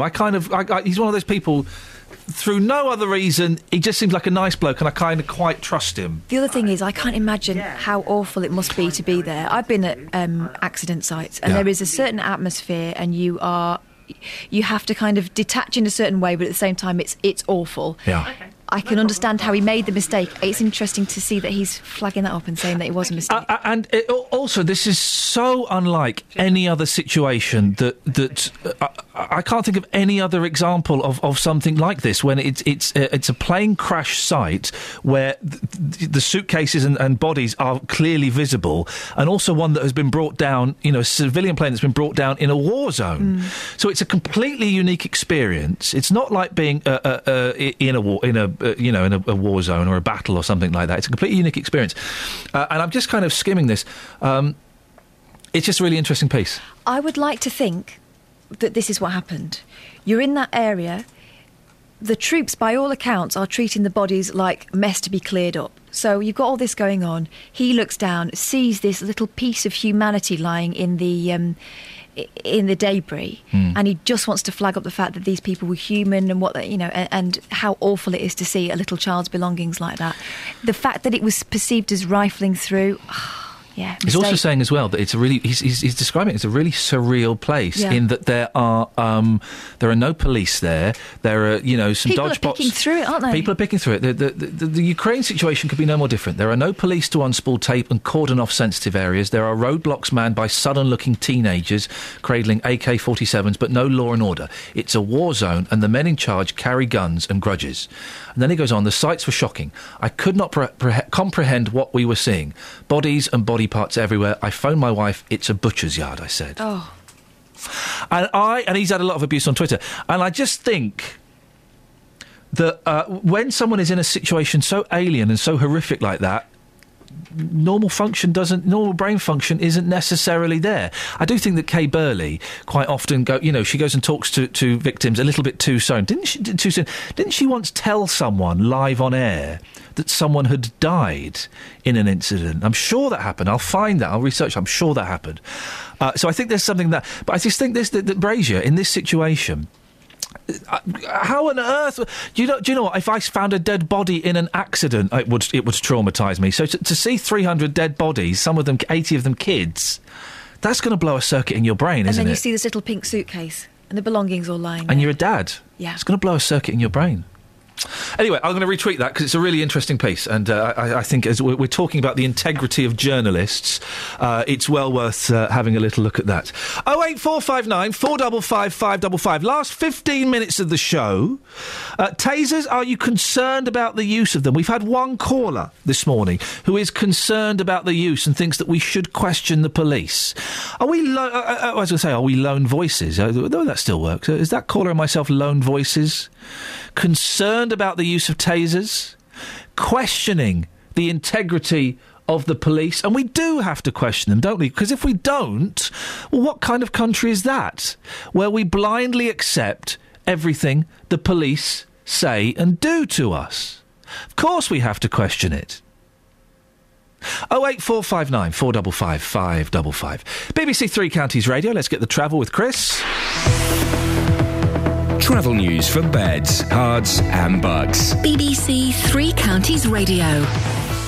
Still got this major problem on the M25 anti-clockwise. It's between junction 26 for Waltham Abbey and 25 for Enfield. It's just got one lane open. Two are closed for recovery work after an accident involving two lorries and a fuel spillage. It's causing severe 16-mile queues now all the way back to junction 29 for Romford. Travel times well over 2.5 hours. It's because of a large fuel spillage which they're treating, but they are hoping to have another lane open as soon as possible, causing lots of problems in the area on the M11, the A12, the A127 and the A406. And also people are slowing down to look at the accident on the other side of the motorway, so it's slow clockwise from junction 25 for Enfield. Also slow anti-clockwise on the M25 between junction 17 for Maple Cross and 16 for the M40, and it's slow on the A1M southbound between junction 8 for Stevenage North and junction 7 for Stevenage South. I'm Chris Golds, BBC Three Counties Radio. Chris, thank you very much. 8:46, it's Tuesday the 22nd of July. I'm Iain Lee. These are your headlines on BBC Three Counties Radio. The Independent Police Complaints Commission is warning against over-reliance on tasers after finding its use has gone up by 300% in the last 4 years. A Hertfordshire man who was one of 3 people who died in a crash on the A1 in Nottinghamshire on Sunday night has been named as 58-year-old Roderick Franks from St Albans. And a police watchdog has found that the Bedfordshire force reduced police numbers to a level that puts effective policing at risk. Last 14 minutes of the show now is an excellent time to give me a call. 08459 455 555. Do you trust the police? Let's get the weather. Here's Kate. Beds, Herts and Bucks weather. BBC Three Counties Radio. Good morning. Some of us still have a bit of cloud around, particularly the further west you go, all parts of Aylesbury actually, but slowly this cloud is being melted away by the sun and we're starting to see it in Watford already. We've got some blue sky and sunshine. Eventually we'll all have it by the end of the afternoon. The temperature's reflecting that. Under the cloud it's hovering around 14 or 15 Celsius. Out of the cloud, it's already at 17, 18. So the temperature's gradually climbing, and by the end of the afternoon, we're likely to see the maximum across all 3 counties around 25 Celsius. A nice end to the day, some evening sunshine, then overnight clear spells at first, but a similar night to the one we just had. The cloud will move in. It starts from the North Sea, but it pushes its way towards us through the course of the night. Minimum temperature 13 Celsius. So tomorrow morning, a similar start. Some of us will have some cloud. It will lift, though, and move out of the, or melt away, and another warm day. Warmer than today, in fact, with a maximum of 27 Celsius. That's 81 degrees in Fahrenheit. And that's your forecast. Every weekday morning from 9. Good morning, welcome to the JVS show. Your local stories. Have you had to rebuild your life after being a victim of crime? Do you think it's inhumane to keep people in prison for life? Do you think that immigration needs to stop? Your local life. Why do 70% of this country feel immigration is wrong? We've actually got an open doors policy. I am just so angry listening to some of them people. What the government will do, they'll start introducing American-type sentencing, like 200 years in prison. The JVS show. British people are not xenophobic. Weekday mornings from 9 on BBC Three Counties Radio. Right, last few minutes of the show. Peter, Sarah, stay there. Let's go to Simon in Stotfold. Morning, Simon. Hello there, Iain. Hello there, Simon. Iain, is it? It is. Is that Simon? Yeah, it is. Simple Simon from Stotfold. Lovely. Everything is okay in love and war. What does that mean? Whatever happens, we have the enemy. Shoot them down. Be it a plane, be it what it is, it's the enemy. Who? It's the enemy. Who's the enemy? You are. In what respect? In respect, everything is fair in love and war. I'm assuming you're talking about the Malaysian airliner. I certainly am. Carrying 298 yes. civilians, 80 of them children. Yes. None of them, as far as I'm aware, Ukrainian or Russian. No, that's okay. Was shot down by Russian separatists. In Russian airspace. Ukrainian airspace. Okay, then, whatever. Everything is goes... Think of the last 2 wars. Well, there are rules to war, aren't there, Simon? There are rules. Not at the moment, there ain't. Well, but you're referring to the last two wars. There was, of course, the Geneva Convention, which laid out Well, that means rules. nothing. That means nothing. Well, then why did you mention the last war? Well, because an enemy is an enemy, be he any kind. Now, and England is involved in this. How is a Dutch child an enemy of the Russian separatists? They're part they're part of our world. They are not on the side of the people. Do you know what? With the rifles That argument might have some. Well, it wouldn't have much credence, but it would have more credence if it wasn't an accident that this aeroplane was shot down. They didn't shoot it down deliberately. They shot it down. It was it was deliberate. No, it was all routes. All signs seem to be indicating it was incompetence and an inability to use highly technical equipment. Absolutely. Incompetence. That means it was not deliberate. Well, I think when we do find out why that was brought down, then we will get the truth. Do you think we'll ever get the truth on this? Yes. Really? Yes. And you think it's okay that some Russian separatists funded, or at least tooled up from Vladimir Putin... Correct. With equipment that they didn't really know how to use... Correct. You think it's okay that they shot down an aeroplane carrying 298 civilians, 80 of them children? On my first words, I said all is fair in love and war. But even murdering kids? Yes, even that. Did the Germans murder? They didn't. Well, again, the Geneva Convention kind of. You can argue what happened in the death camps. I'm not saying that makes that right, but it doesn't make it right. You're saying it makes it right. Denied doing what they did. So but we know the facts now that they did it. We know the facts. Yeah. Why has German atrocities? What have German atrocities got to do? It's, as I told you in the start, it's all is fair in love and war. Supposing, like, your wife or your son had been on that aeroplane, would you still be saying that, do you think? Yes, I would. You'd be philosophically going, well, all's fair in love and war. Yes, that's it. Yeah? That's it. And do you think ask any German, ask any Nazi. Again, Simon, the Nazis, that was about 70 years ago. Yes. I suggest you leave the Second World War. Get rid of that resentment. Okay, they was flying over Russian airspace, and they were people who shouldn't have been there. They should have been flying around the war space. What are they doing flying? They were flying at 33,000 feet. Yes. Which would again show these people, if they'd been able to use the equipment properly, that this was a civilian plane. This was a passenger jet. But whose back are you putting it on then? Whose back am I putting it on? Yeah, who is at fault then? Well, the people that shot the plane down, the Russian separatists, they shouldn't have done it. They're at war. But not with Malaysia and not with the Dutch. Okay, you say what you like. I'm telling you. Simon, final question before you go. Simon, the final question was going to be: did those passengers on that plane deserve to be shot down? That was the final question, and we'll never know the answer to that. But I'm really curious to know what he would have thought. I'm just going to be silent for a few seconds and let you digest what you just heard in that phone call. Okay, you comfortable? Right, we'll carry on. Let's go to Peter in Wolverton. Morning, Peter. Good morning, Ian. Peace be with you, brother. Thank you. I'm taken aback. I think we all are a little bit. Yes, indeed. It's an unusual opinion. Very, very much so. War is not very nice, but love is an uncontrollable emotion, which we all get involved in, and let's hope more people get involved in it. However, silent P's, pneumonia, and pneumatic, how about that? Now. No, I'm laughing because I'm recovering from the shock, and it's just such a wonderful, wonderful quantum leap. This is why I love this show, Peter, is we can just jump from one planet to another, and I appreciate you bringing humour after what was quite a tense moment. The silent P and pneumonia and pneumatic, you've got to love a silent P. You certainly have, yes, absolutely. And as the older I get, the harder it is to have a silent P. You know what I'm talking about, Peter? Oh, well, no, I'm sure I can guess.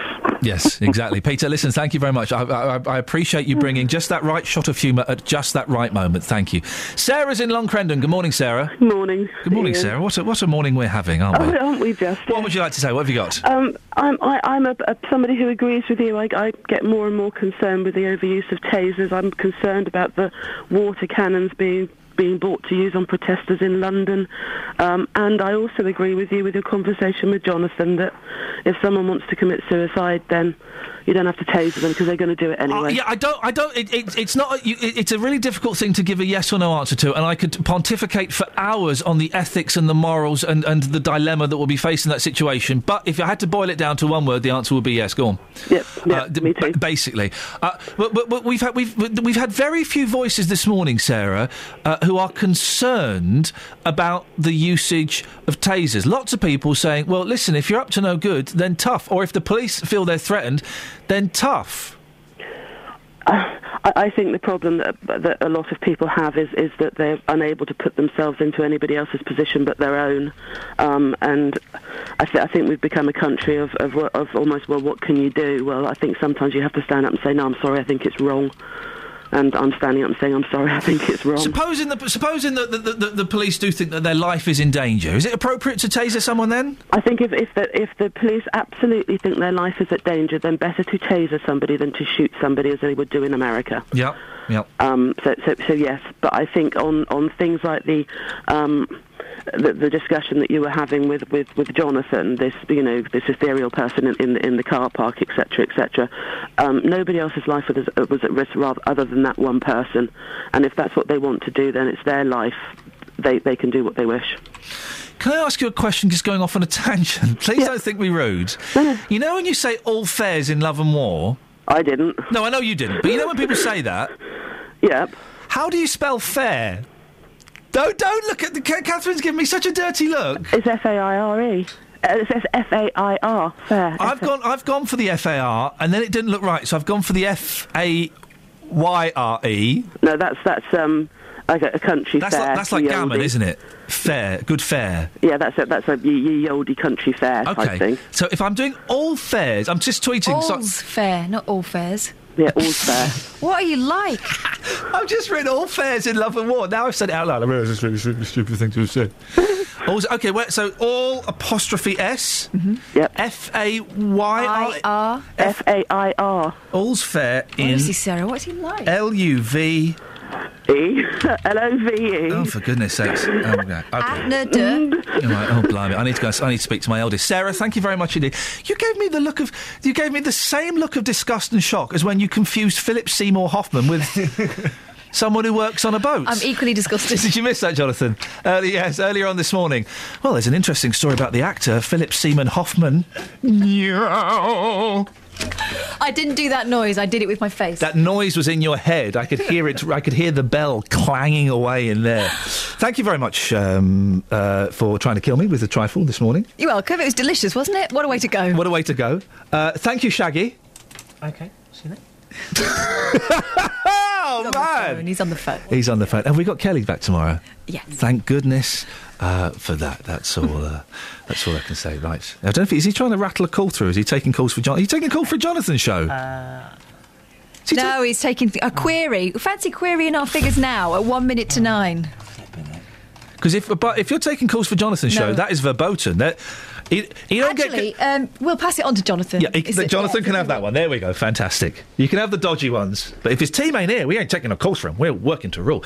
Right, that's it. That's your lot. Thank you, everyone who called in. Lots of good calls. Thank you, Shaggy. Thank you, Catherine. Thank you, Justin. Let's get the travel. Travel news for beds, cards and bugs. BBC Three Counties Radio.